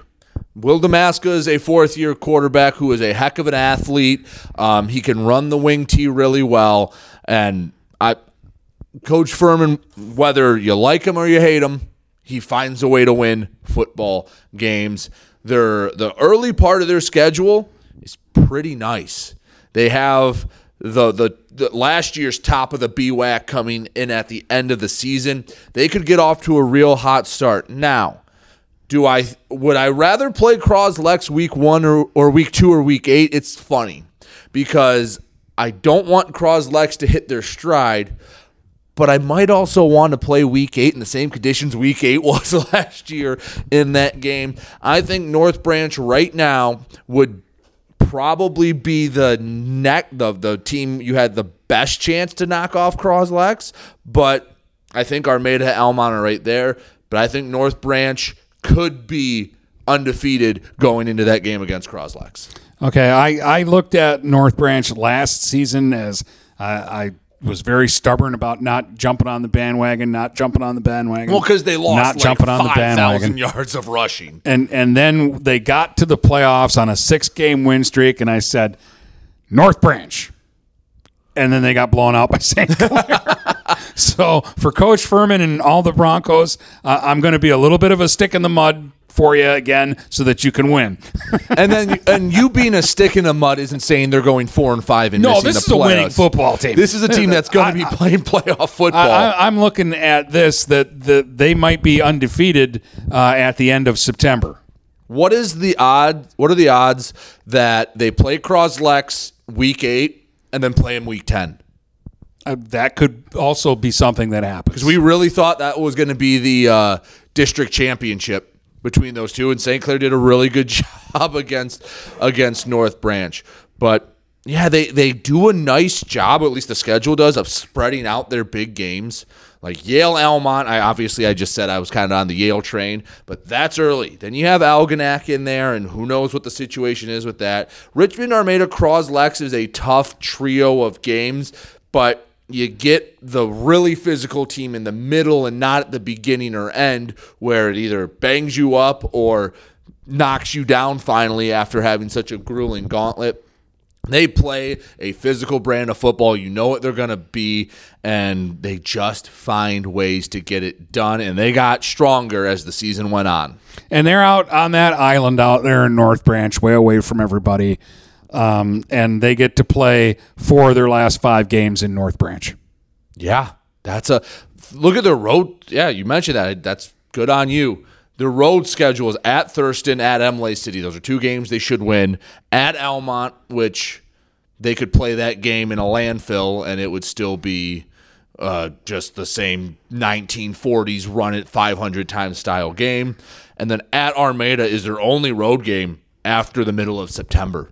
So, yeah, they get to play a lot at home. And North Branch, I think, is a team that you look at the schedule. We said it at the Croslex Camp 1, that you just kind of assume is going to be for a BWAC title or at least have implications in the BWAC championship. My favorite Montreal Canadian, Mike Gallagher. So, yeah, just in time, we're going to talk Croslex here, and then we'll get all up in the thumb. But yes. Croslex is your one BWAC team. First of all, thanks for joining us for this extravaganza. So I'll go over the everything with Croslex like I do with everyone else. They're coming off a 10-2 campaign, their best record since 2012. They lost in a regional final to Freeland. Their schedule this year, Croslex opened at Swan Valley, at Richmond, home against Armada, at Algonac, at Yale, and then they finish more at home than on the road. Almont at home, Imlay City at home, at North Branch, and then Freeland again in week 9. Mike, we'll start with you. What are your thoughts on these Pioneers? Because we went up to camp just under a week ago, but we haven't really talked to you about them. What are you thinking about Croslex this year? Yeah, so I'm pretty excited about Croslex this year. Just obviously based off of what they did last year. But if you look at that senior class they had last year, you know, you got your Jake Townsend, your Sage Slanik, Kirk Wilson, Matt Lyons on the offensive line. Now this year you're going to have to replace all of that. And I'm looking forward to see what players emerge as the stars this year for Croslex. And, you know, I like the way they set up their schedule because they had that great year and despite losing all of those players, they're still trying to get better. They're trying to have the toughest schedule they possibly can, and they're at the top of the BWAC until someone knocks them off. I think it'll come down to Croslex and North Branch, and I'm looking forward to that game. I'm glad it's at the end of the year because both teams will be right where they want to be at that point in the season. And I'm really excited for Croslex this year and to see what their offense does, especially. It's really interesting. We're at a Northern Yale scrimmage, and you know whose name I heard parents talking about? Who? Joey Ramsey. His name came up in a conversation. There was a group of people sitting a couple rows in front of me before you got there, and they were talking, and the Croslex game came up, and it was one of the mothers said that Ramsey kid at Croslex is going to be something else. And he is. He is, yeah. You mentioned the four big names they lost, Yep. but it feels like they kept a lot of the core there. Like Yes, there's still a yes. lot of familiar names. Dennis, I think you're the leader of the Belly Groppy fan club. Belly Groppy might be the best running back in the area. Yeah. He's certainly top three. He's only a junior. Only a junior. I'm very high on Gavin Espinoza. Nobody's going to be Jake Townsend, but I think Gavin Espinoza is going to be Gavin Espinoza, and I think we're going to really like this football player.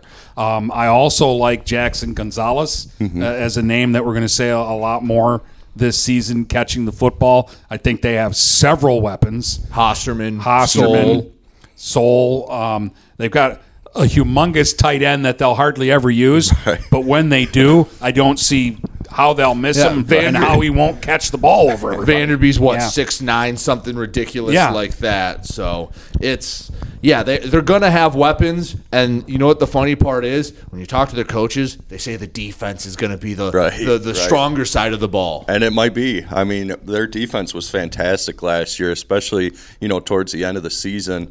But what I'm really hoping for from this season from Croslex is another game like Armada where we get to see Belly Groppy carry the ball 40 times. And I kind of wish that's what Croslex did every game. Just give that kid the ball 40 times. And until they stop it, until they stop him. Yeah, and because I was at the blue-white scrimmage, and every time he carried the ball, he's carrying 4 or 5 guys just fighting for extra yards. And when you pair that with the high-powered passing offense that Croslex has, it's going to be incredibly hard to stop them. One thing that I think helps Croslex a little bit is they play Emily City before North Branch, and North Branch has to go to Armada the week before. Okay, yeah. So it's a little more of a physical game there. Could Croslex, is there a chance they go 7-2? They split their non-conference and maybe stumble in the BWAC? I don't think that's a crazy thing to happen. Would I still think they have a legit chance to win a regional title? Absolutely. Yeah. I think that's too, they want to win the BWAC. We all know that. And they definitely don't want to lose to North Branch. Right. They want to win the BWAC, and they want to beat North Branch. But that's really what's burning on these guys.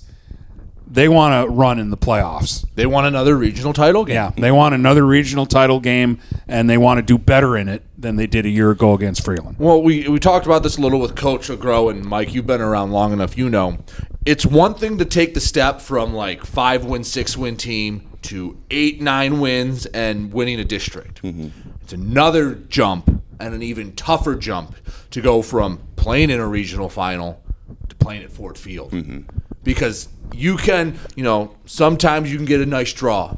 Sometimes you can have everything break right and you can get an 8-1 season or back-to-back 8-1 seasons. It's another thing to year in and year out be playing with some of the best in the state. And Freeland was nose hair away from going to Ford Field and beating those teams. And I think that's what's on, like you said, Dennis, on everyone's mind. How do we make that next jump to state title contenders and not just good for the Blue Water area? Because they are starting to get a little love around the state. You look at some people's top 10s. They're not too high. They'll put them at number 10 or honorable mention, but some people are taking notice of the Pioneers. I think they look at what Chelsea did last year and they go, why can't we be Chelsea?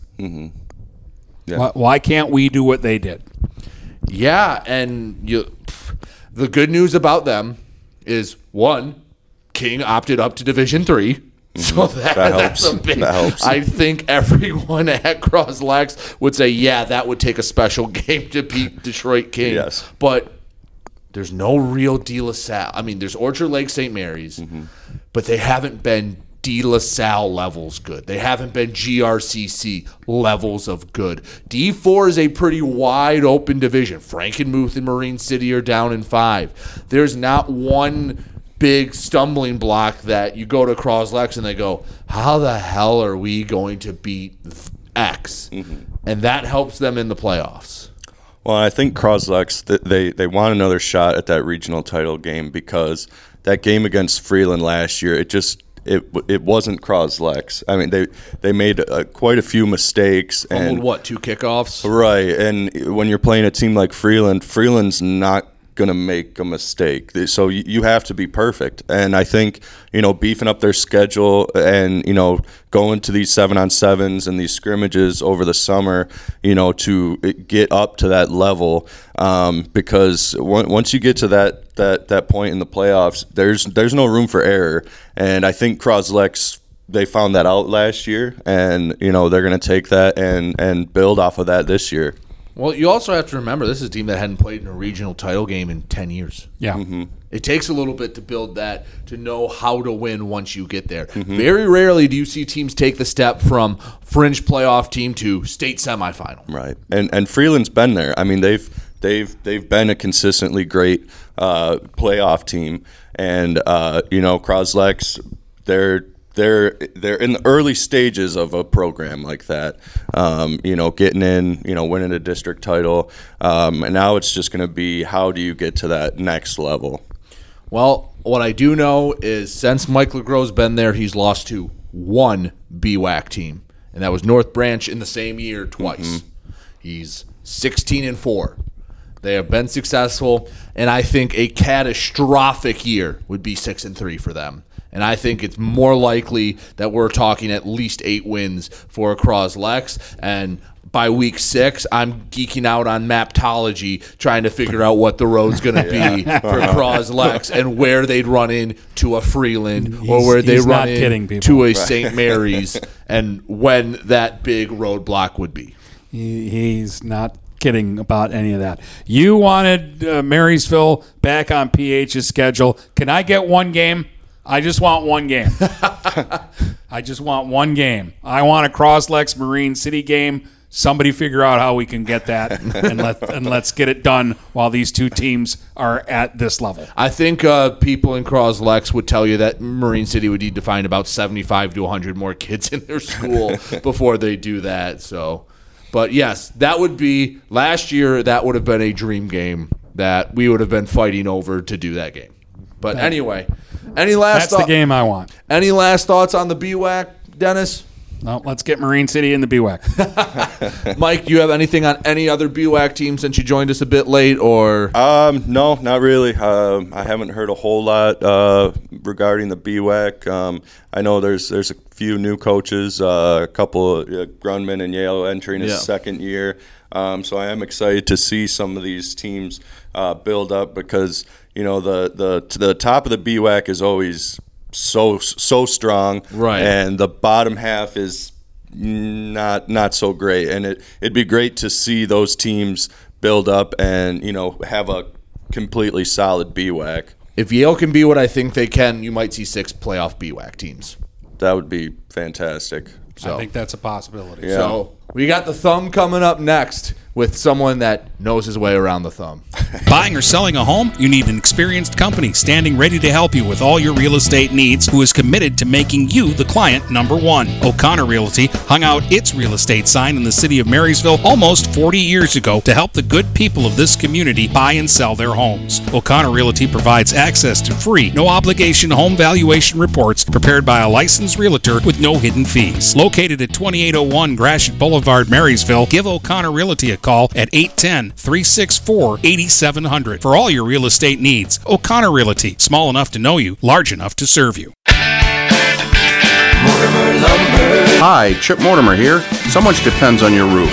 Mortimer Lumber proudly features the Landmark Series shingle from Certainteed Roofing. Landmark shingles come in many colors to surely enhance the look of your home. Landmark shingles offer a limited lifetime warranty, so you can be assured your roof will last for generations to come. Stop by Mortimer Lumber at 24th and Lapeer in Port Huron. Our expert staff will be glad to help answer all of your questions. Mortimer Lumber has locations in Port Huron, Emily City, Sandusky, and Bad Axe. Neiman's Family Market, located in St. Clair, is family-owned and operated and involved in the community. Neiman's has created a shopping experience providing a variety of quality products, specialty items with superior customer service. Whatever your grocery needs are, from meats, bulk food, bakery items, produce, or even floral, Neiman's Family Market has what you will need. Entertaining? Neiman's has a full deli, and they do party trays. Check out our new mobile website and see weekly specials, coupons, and recipes. Open 6 a.m. to 9 p.m. all week long. Visit Neiman's Family Market in St. Clair. You'll be glad you did. Brady Beaton here again to tell you about TP Logos. TP Logos has everything you could want when it comes to local high school apparel. Head to their store at 901 Michigan Avenue in Marysville and check out their brand new extended showroom. Their already impressive selection has now doubled. I guarantee if you go into TP Logos, you will find something you love for your local team. If they don't have what you like, they'll custom make something just for you. That's TP Logos at 901 Michigan Avenue in Marysville.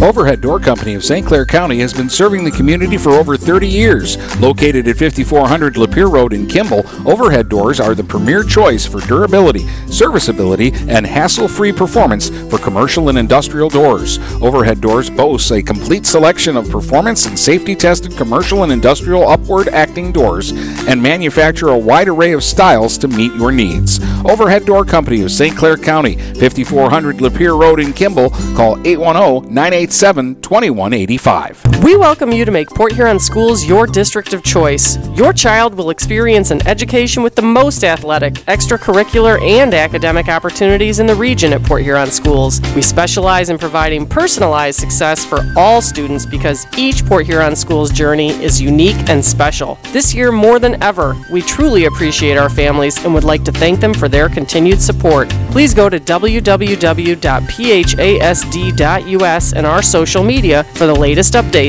on Port Huron Schools. Having car trouble? Look no further than Marysville Goodyear. Located at 291 Range Road, Marysville Goodyear will take care of all your automotive needs. They know that just one visit to them will make you a customer for life. Whether it's a tune-up or tire rotation, consistency is the name of the game for the folks at Marysville Goodyear. Need tires? Marysville Goodyear is a certified dealer of Goodyear, Dunlop, and Kelly tires, and they stock tires for cars, trucks, SUVs, and more. Give them a call today at 810-364-4700. Marysville Goodyear, where your satisfaction is our guarantee. Kaywood Auto has been serving the Blue Water area for over 100 years. They have the area's best selection of pickups and SUVs. And now Kaywood Auto is offering corrosion-free rust-proofing.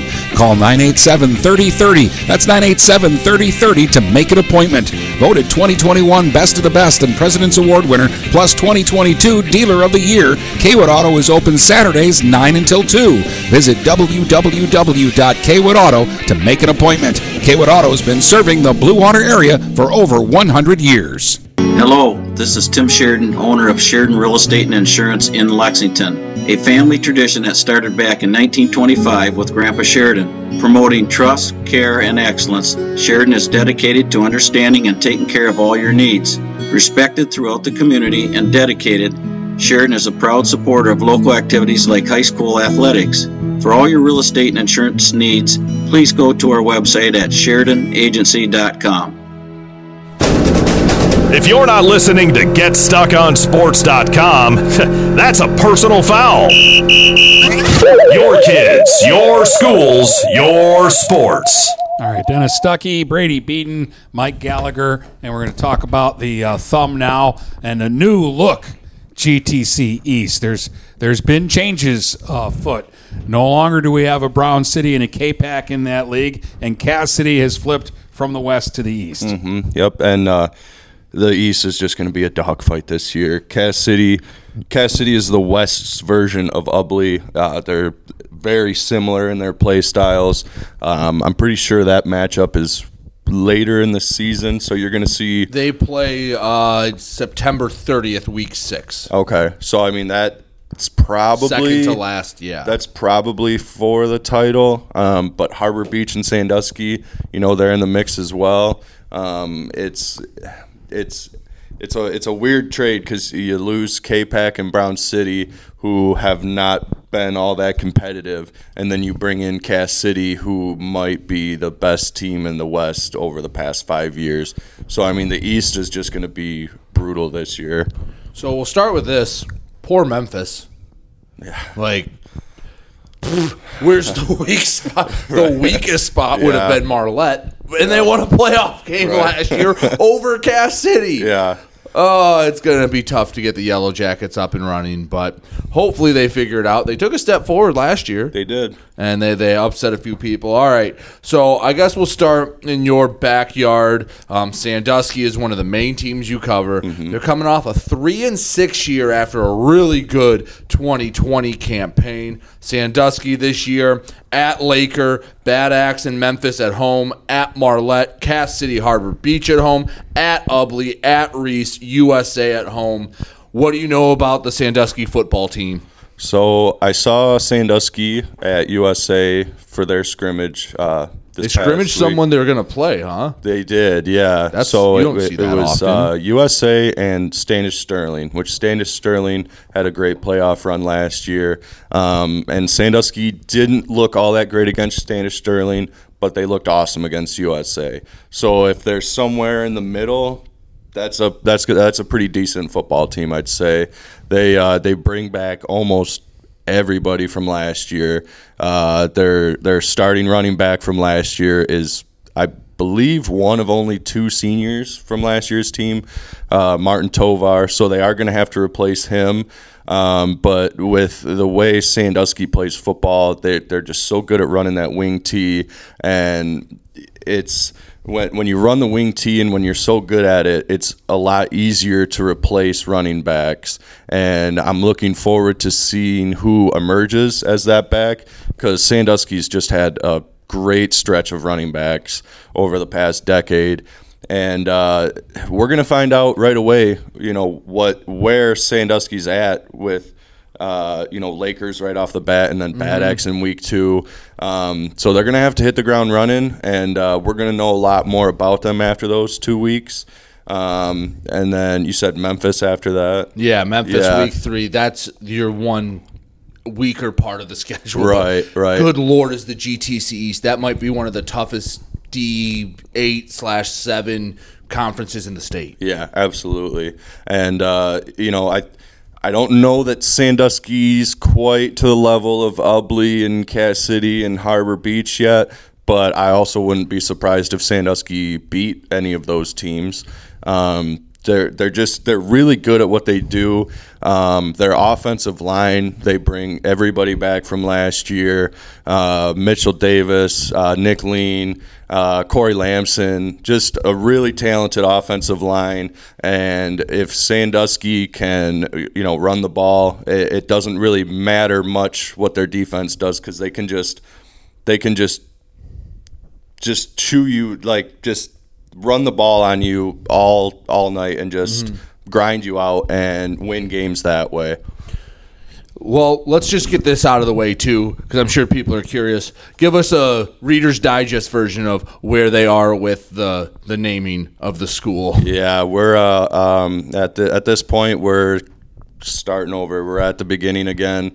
Doesn't sound like anything will be decided anytime soon. They had a board meeting last Monday, and just more craziness, more members of the community being pretty vocal. So we're kind of nowhere right now. Which I think Dennis and I both agree that I respect them for going, okay, we need to start over, and didn't try to shove a square peg in a round hole. Yeah. I'd rather they think about this than just grab a name off the wall and it be a bad one. Right. Yeah. Right. So I will commend them for having the wherewithal and the self-awareness to say, okay, scratch this. Let's go back to the drawing board. Let's do it right. Yeah.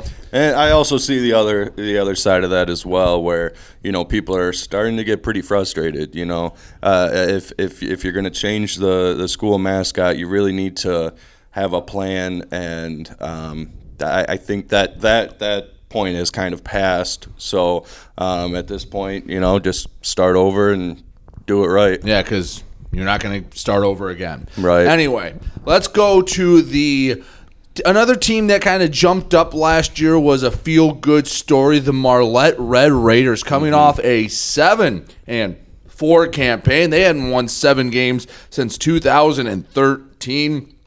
Red Raiders open at Caro, then bring USA into town in week 2 at Ubly, Sandusky, Harbor Beach, back-to-back games at home at Memphis, Cass City, and then they go to Vassar in week 8 before they try to find a game for week 9. So the Red Raiders only with 8 games on the schedule, looking for a 9th, looking for back-to-back playoff appearances for the first time since 13 and 14, full season playoff appearances. Can the Red Raiders keep riding this, or was last year kind of a really good class and a crescendo? Yeah, so last year they had 14 seniors on the team, just a great senior class, and they are going to take a step back this year.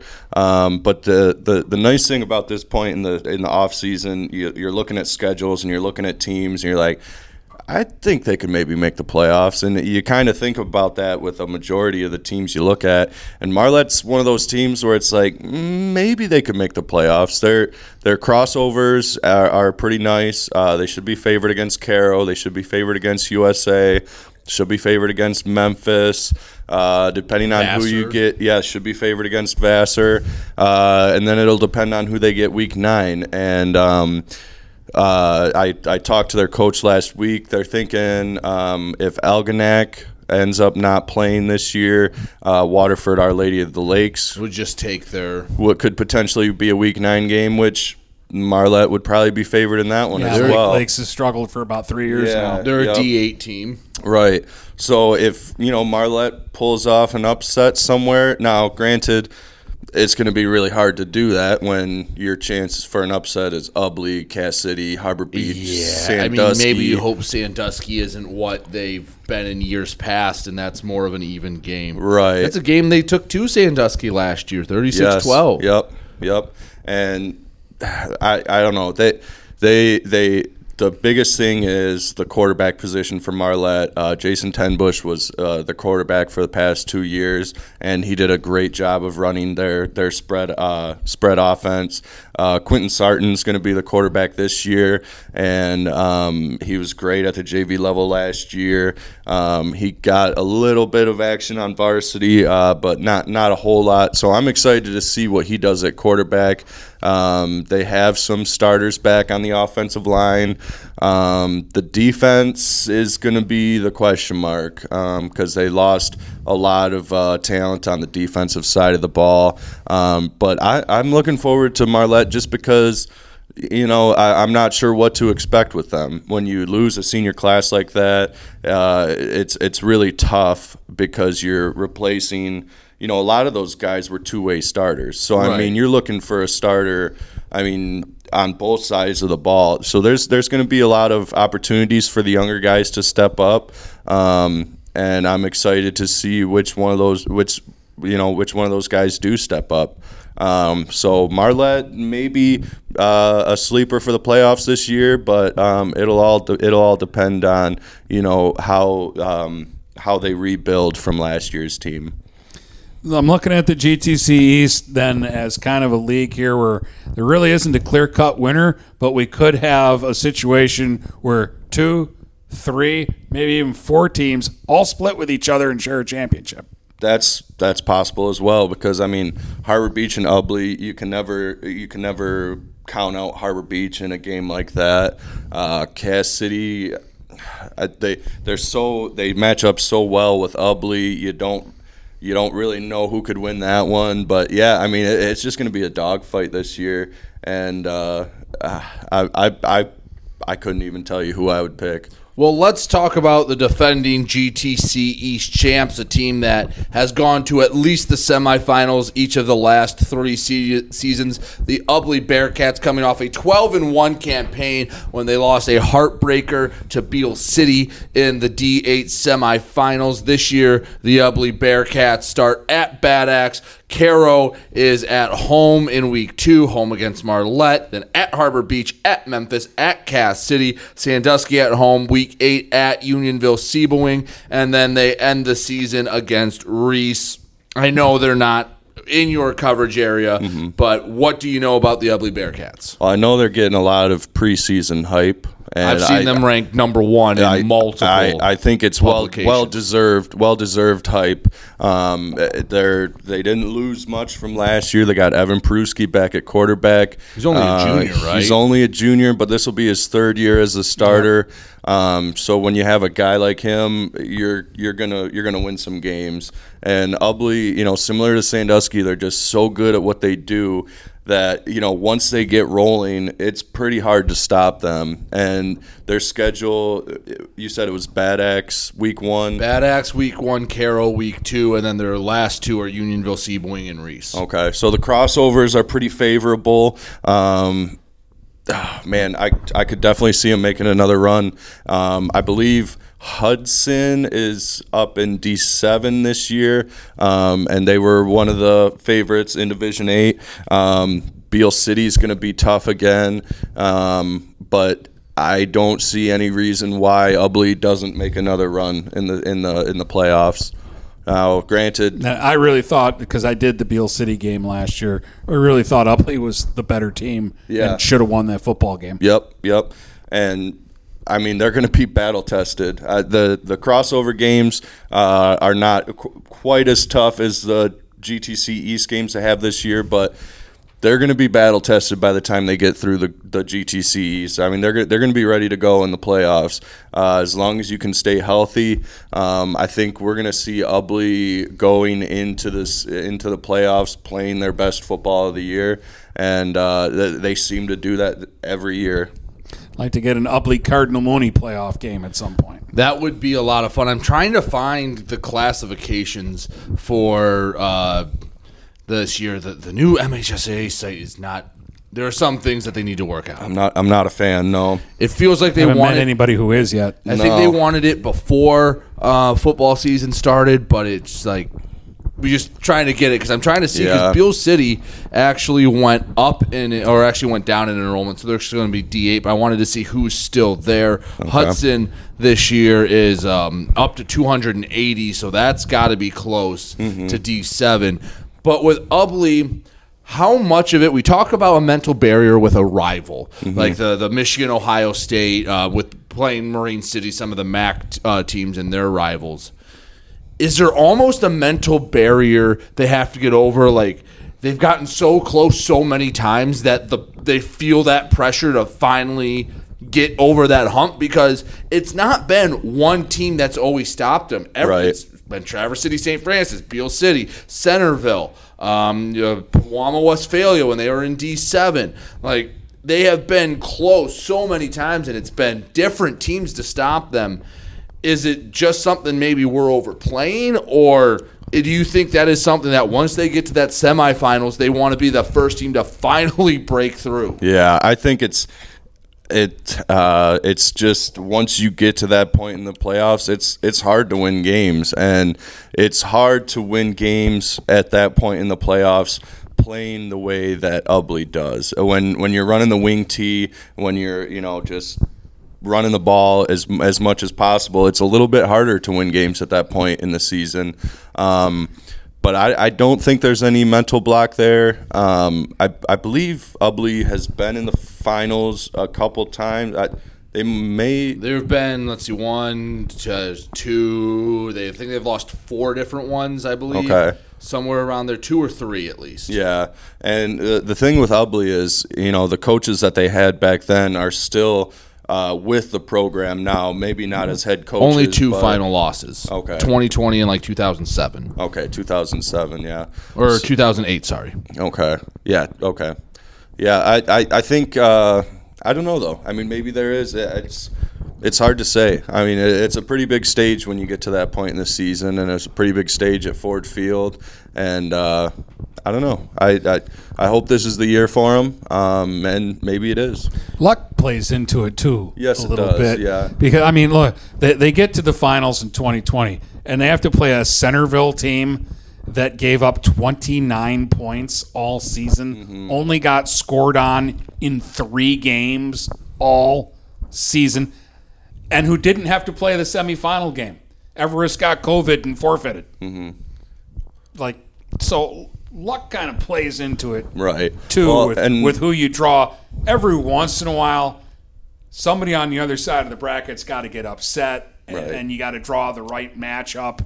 And it doesn't seem like Ubly ever They've gets just that made break. so many deep runs. Right. Like the next team we talked about, they were able to make the run. The Harbor Beach Pirates back Yep. in 2012, Yep. they were able to win a state title. They are coming off a 6-4 campaign. Harbor Beach opens at USA, Reese at home, at Cass City, home against Ubly, at Marlette, at Sandusky, home against Memphis, at Bad Axe, and Vassar. Again, Harbor Beach a little outside your coverage area, but you know more about the Pirates than we do. What can you tell us about them? Yeah, Harbor Beach is a team that you're not going to be able to count out pretty much any year in the East. They do a really good job offensively. They do a lot of different things. You know, they can run the wing tee, or they can go to spread, or they can do some read option. So they're a little bit tougher to stop because they can do so much stuff on the offensive side of the ball. And their quarterback is back this year. He's supposed to be, pretty talented. And, Harbor Beach has had a pretty good run of quarterbacks. And the Harbor Beach Ubly is going to be a big one. Harbor Beach Cass City should be a big one. And the non-conference, it looks like it shapes up pretty good for Harbor Beach. But that's a team we're definitely going to see in the playoffs. Well, whether it's as the GTC East champs, I'm not sure. But that's a team that's going to be in the playoffs, and they're going to be a dangerous team by the time we get to the playoffs. Can you tell us anything about our newest friends in the GTC East, Cass City? I know you mentioned them a little earlier, but I don't know a whole lot about Cass City, especially with them being in the West last year. But I do know that they're a power run team. They play really well on defense, and I think they're going to fit in with the East extremely well. Last year they were pretty young. Last year was kind of a rebuilding year for them. But they also made the playoffs. So last year was supposed to be a rebuilding year, and they still made the playoffs. So I think the group that they have coming back this year is, they're gonna be ready to make a run at the Greater Thumb East title. All right, Dennis, you ready to jump to 8-man? Yeah, let's talk 8-man, and let's go right to the Stars, the NCTL Stars. Deckerville. Obviously, in our area, they are the team that we always talk about. But by Deckerville standards, doesn't it feel like we've had a couple of off seasons? And I know that's hard. They went 8-2 last year. Yeah, they're 12-5 in their last 2 seasons. But they are a powerhouse, and like Morris beat them 60-18 the last week of the regular season, and then Britton Deerfield handled them in a playoff game. I just feel like the last couple of years it hasn't been the same Eagles football teams that we've been used to. Yeah, and I think it might feel that way because we haven't really seen that much postseason success from Deckerville over the past couple years. And Morris, they ran the Stars while they were in there. I don't know that they lost a conference game, maybe 1 or 2 games. So Morris is just on another level. But yeah, I think it's also with Deckerville, they're so good that when they go undefeated, it's like, oh yeah, that's just expected. Yeah, it's expected. By the way, Morris lost 1 game, and that was to Kingston back in 2017. Okay, so I thought it was something once. crazy like that. Yeah, and Morris was just a really good team, and I'm not too sad to see them go. But yeah, Deckerville, they welcome in one new team to the Stars from around the area. K-Pac comes in. But, yeah, Deckerville hasn't won a playoff game since 2019. I know with the way 8-man's going, there's more teams. There's more good teams in 8-man. But do you think this is a year where they take a step forward and maybe we see them playing in a state semifinal? Or do you think they're going to have to get through one of those really tough teams in the playoffs? I think this is going to be a year where, Deckerville, they're still going to be great, but they're not going to be making a playoff run. Maybe, but they great offensive lineman of the year, Carson Benji. So they have some holes, but if they can get those kids, they have a few sophomores that are going to be starting. They've talked about a couple of freshmen that they might bring up, so they're going to be young. But the thing about Deckerville is you have the whole regular season to coach those kids up, and that's if those kids can fill in at spots, I think we could see Deckerville win the Stars. Maybe Kingston. This might be the year Kingston gets by Deckerville. I kind of feel like, but I think Deckerville, they're going to be a playoff team, and depending on the draw, maybe they win a game or two. But their secondary is extremely young. They don't have a single starter in the defensive backfield that played varsity last year. Again, losing your top two running backs. I'm not as worried about that because Deckerville, it doesn't matter who they have at running back. They're going to run the ball. They're going to be good at it. And they're going to have to lean on that this year because their defense is so young. You're going to want to chew some clock. You're going to want to, grind games out, which Deckerville is very good at. I like their schedule. Again, I think Kingston may be the favorite this year, but we've also said that for the past 5 years with Kingston Deckerville. Other new team, as I mentioned, K-Pac in the Stars. I know, again, not in Sanilac County, but they're new to the 8-man. They're new to the league. What do you know about the Chiefs and what K-Pac is in for making the transition full-time to 8-man? Yeah, I think it's going to be kind of tough for K-Pac at first. They have Deckerville week 2, so I mean that's a good way to get North Huron week introduced. 1, yeah, I think it's going to be tough for K-Pac, but at least now they have a chance. Last year when they were playing in the East, they didn't even have a chance. And I think they're going to be able to build something there. They're going to have the opportunity to win some games. They didn't have great numbers last year, but, I think once you have a team where kids realize that you have an opportunity to win, you can win. I think that'll bring the numbers back up at K-Pac. The Stars is a tough division, though. I mean, it's going to be your first year of 8-player football, which is already a tough transition.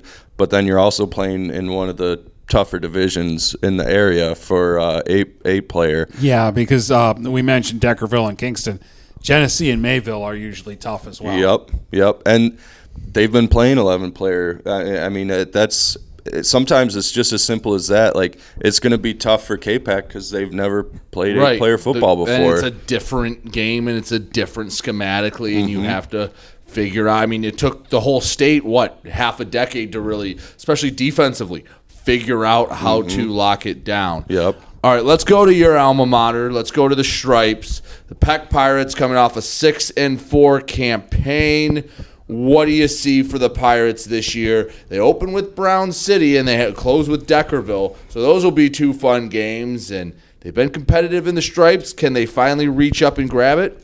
I think this might be the year. I think North Huron, they're going to take a step back just because they were so good last year and their senior class was so talented, and Will Case at quarterback, it's going to be tough to replace him.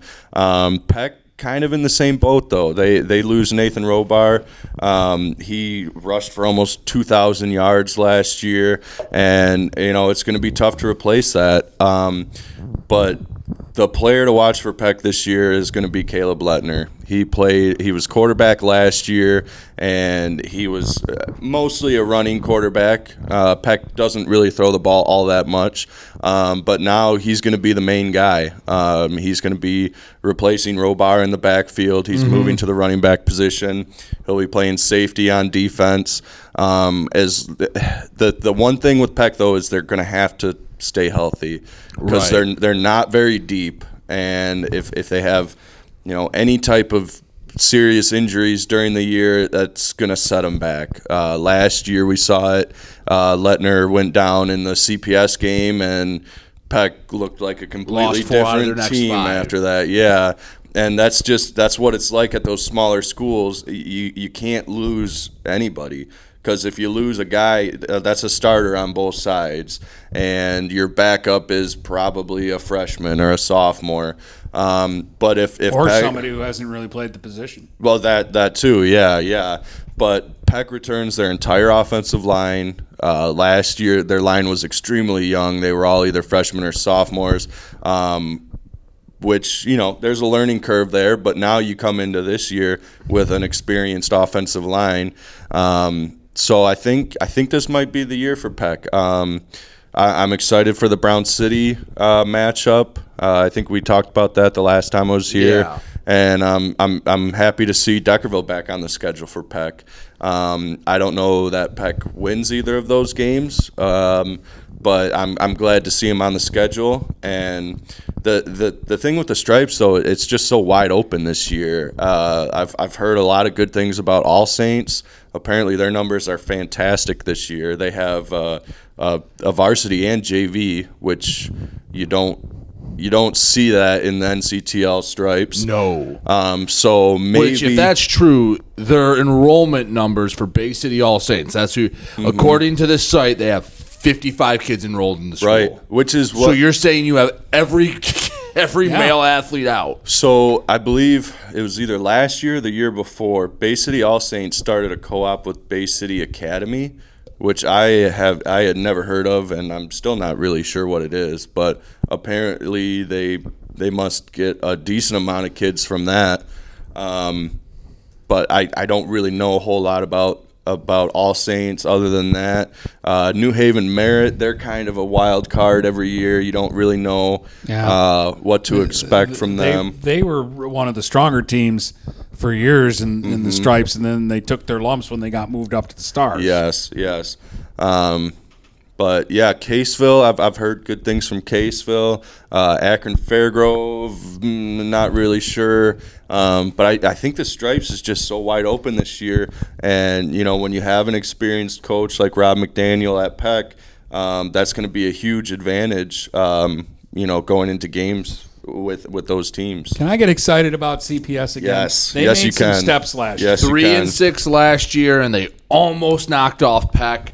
They almost beat All Saints. Very young coach, but they've moved in the right direction. 1 win in 20, 3 wins in 21. Can we see that number go up again in 22? I'm hoping for playoffs this year for CPS. I mean, they really deserve it. Coach Hartzell deserves it. He's rebuilt the program. From what was it, 2018? They were playing a JV schedule, and it might not look like a lot, but 3 wins. Yes. I mean, 3 games doesn't look like a lot, but that is so huge. And they were competitive in most of their losses. Yep. And that Peck CPS game, I think that was kind of a turning point for the program, because you can see, we can compete with the top teams in the Stripes.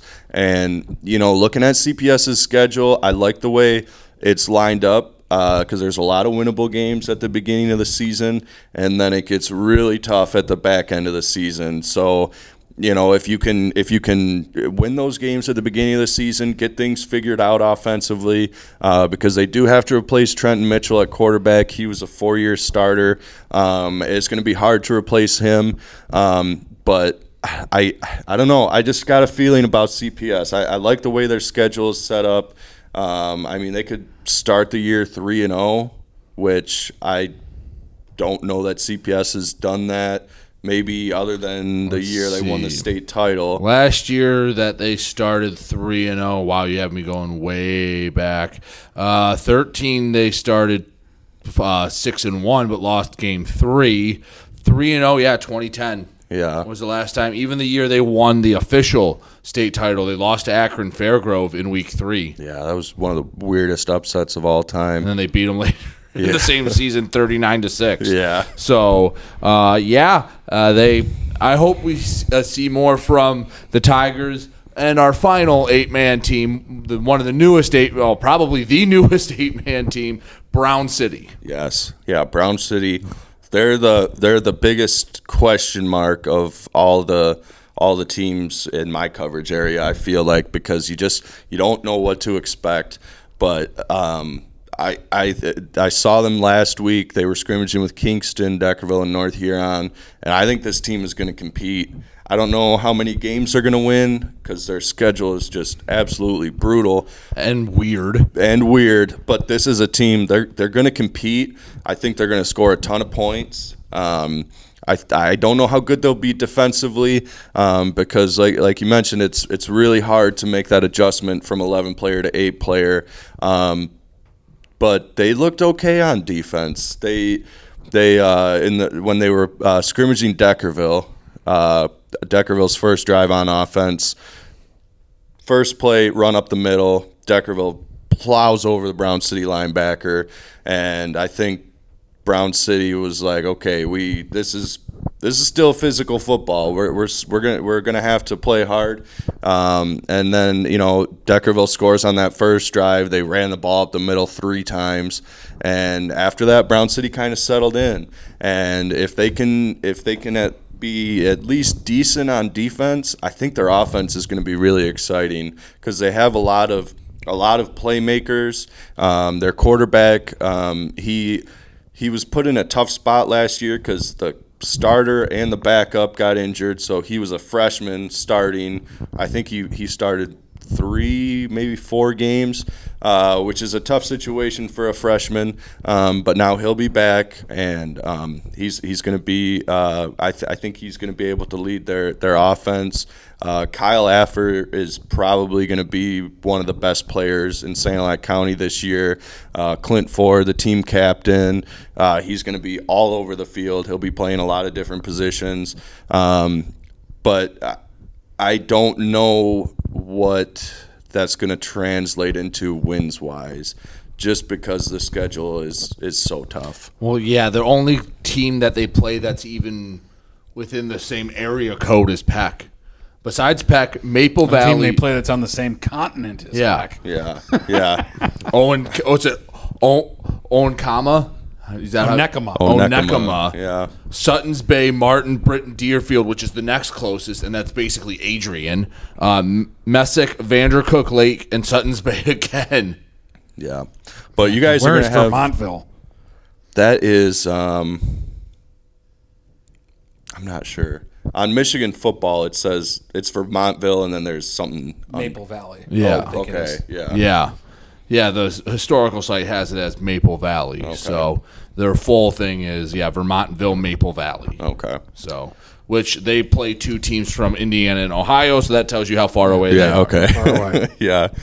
But you guys are going to have a couple opportunities to see Brown City this year because they play on Saturdays. They have to play on Saturday. Travel so far away. Yeah. So anything else with the thumb? Did we miss anyone? Is there anyone else? Just going back to CPS real quick, Nick Lewis, he's going to be fantastic this year. Mm-hmm. He's going to be playing a little bit of quarterback and running back. He was the regional champion in the 100-meter dash last year. That helps. And just CPS has such an exciting offense, and I'm looking forward to seeing him be the focal point. Other than that, I think we might have covered everything. I know it's hard to get everything in, but I think that's about it. So we've been recording for 3 hours now?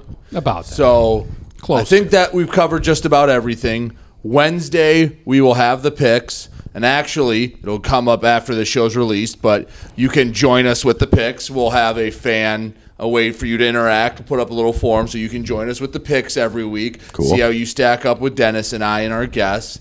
And then, Dennis, one more time, remind them where we are this week. All right. On Thursday, I'm in Marysville. Marysville takes on Elmont to open the season, while Brady heads to Richmond for a Richmond-St. Clair game.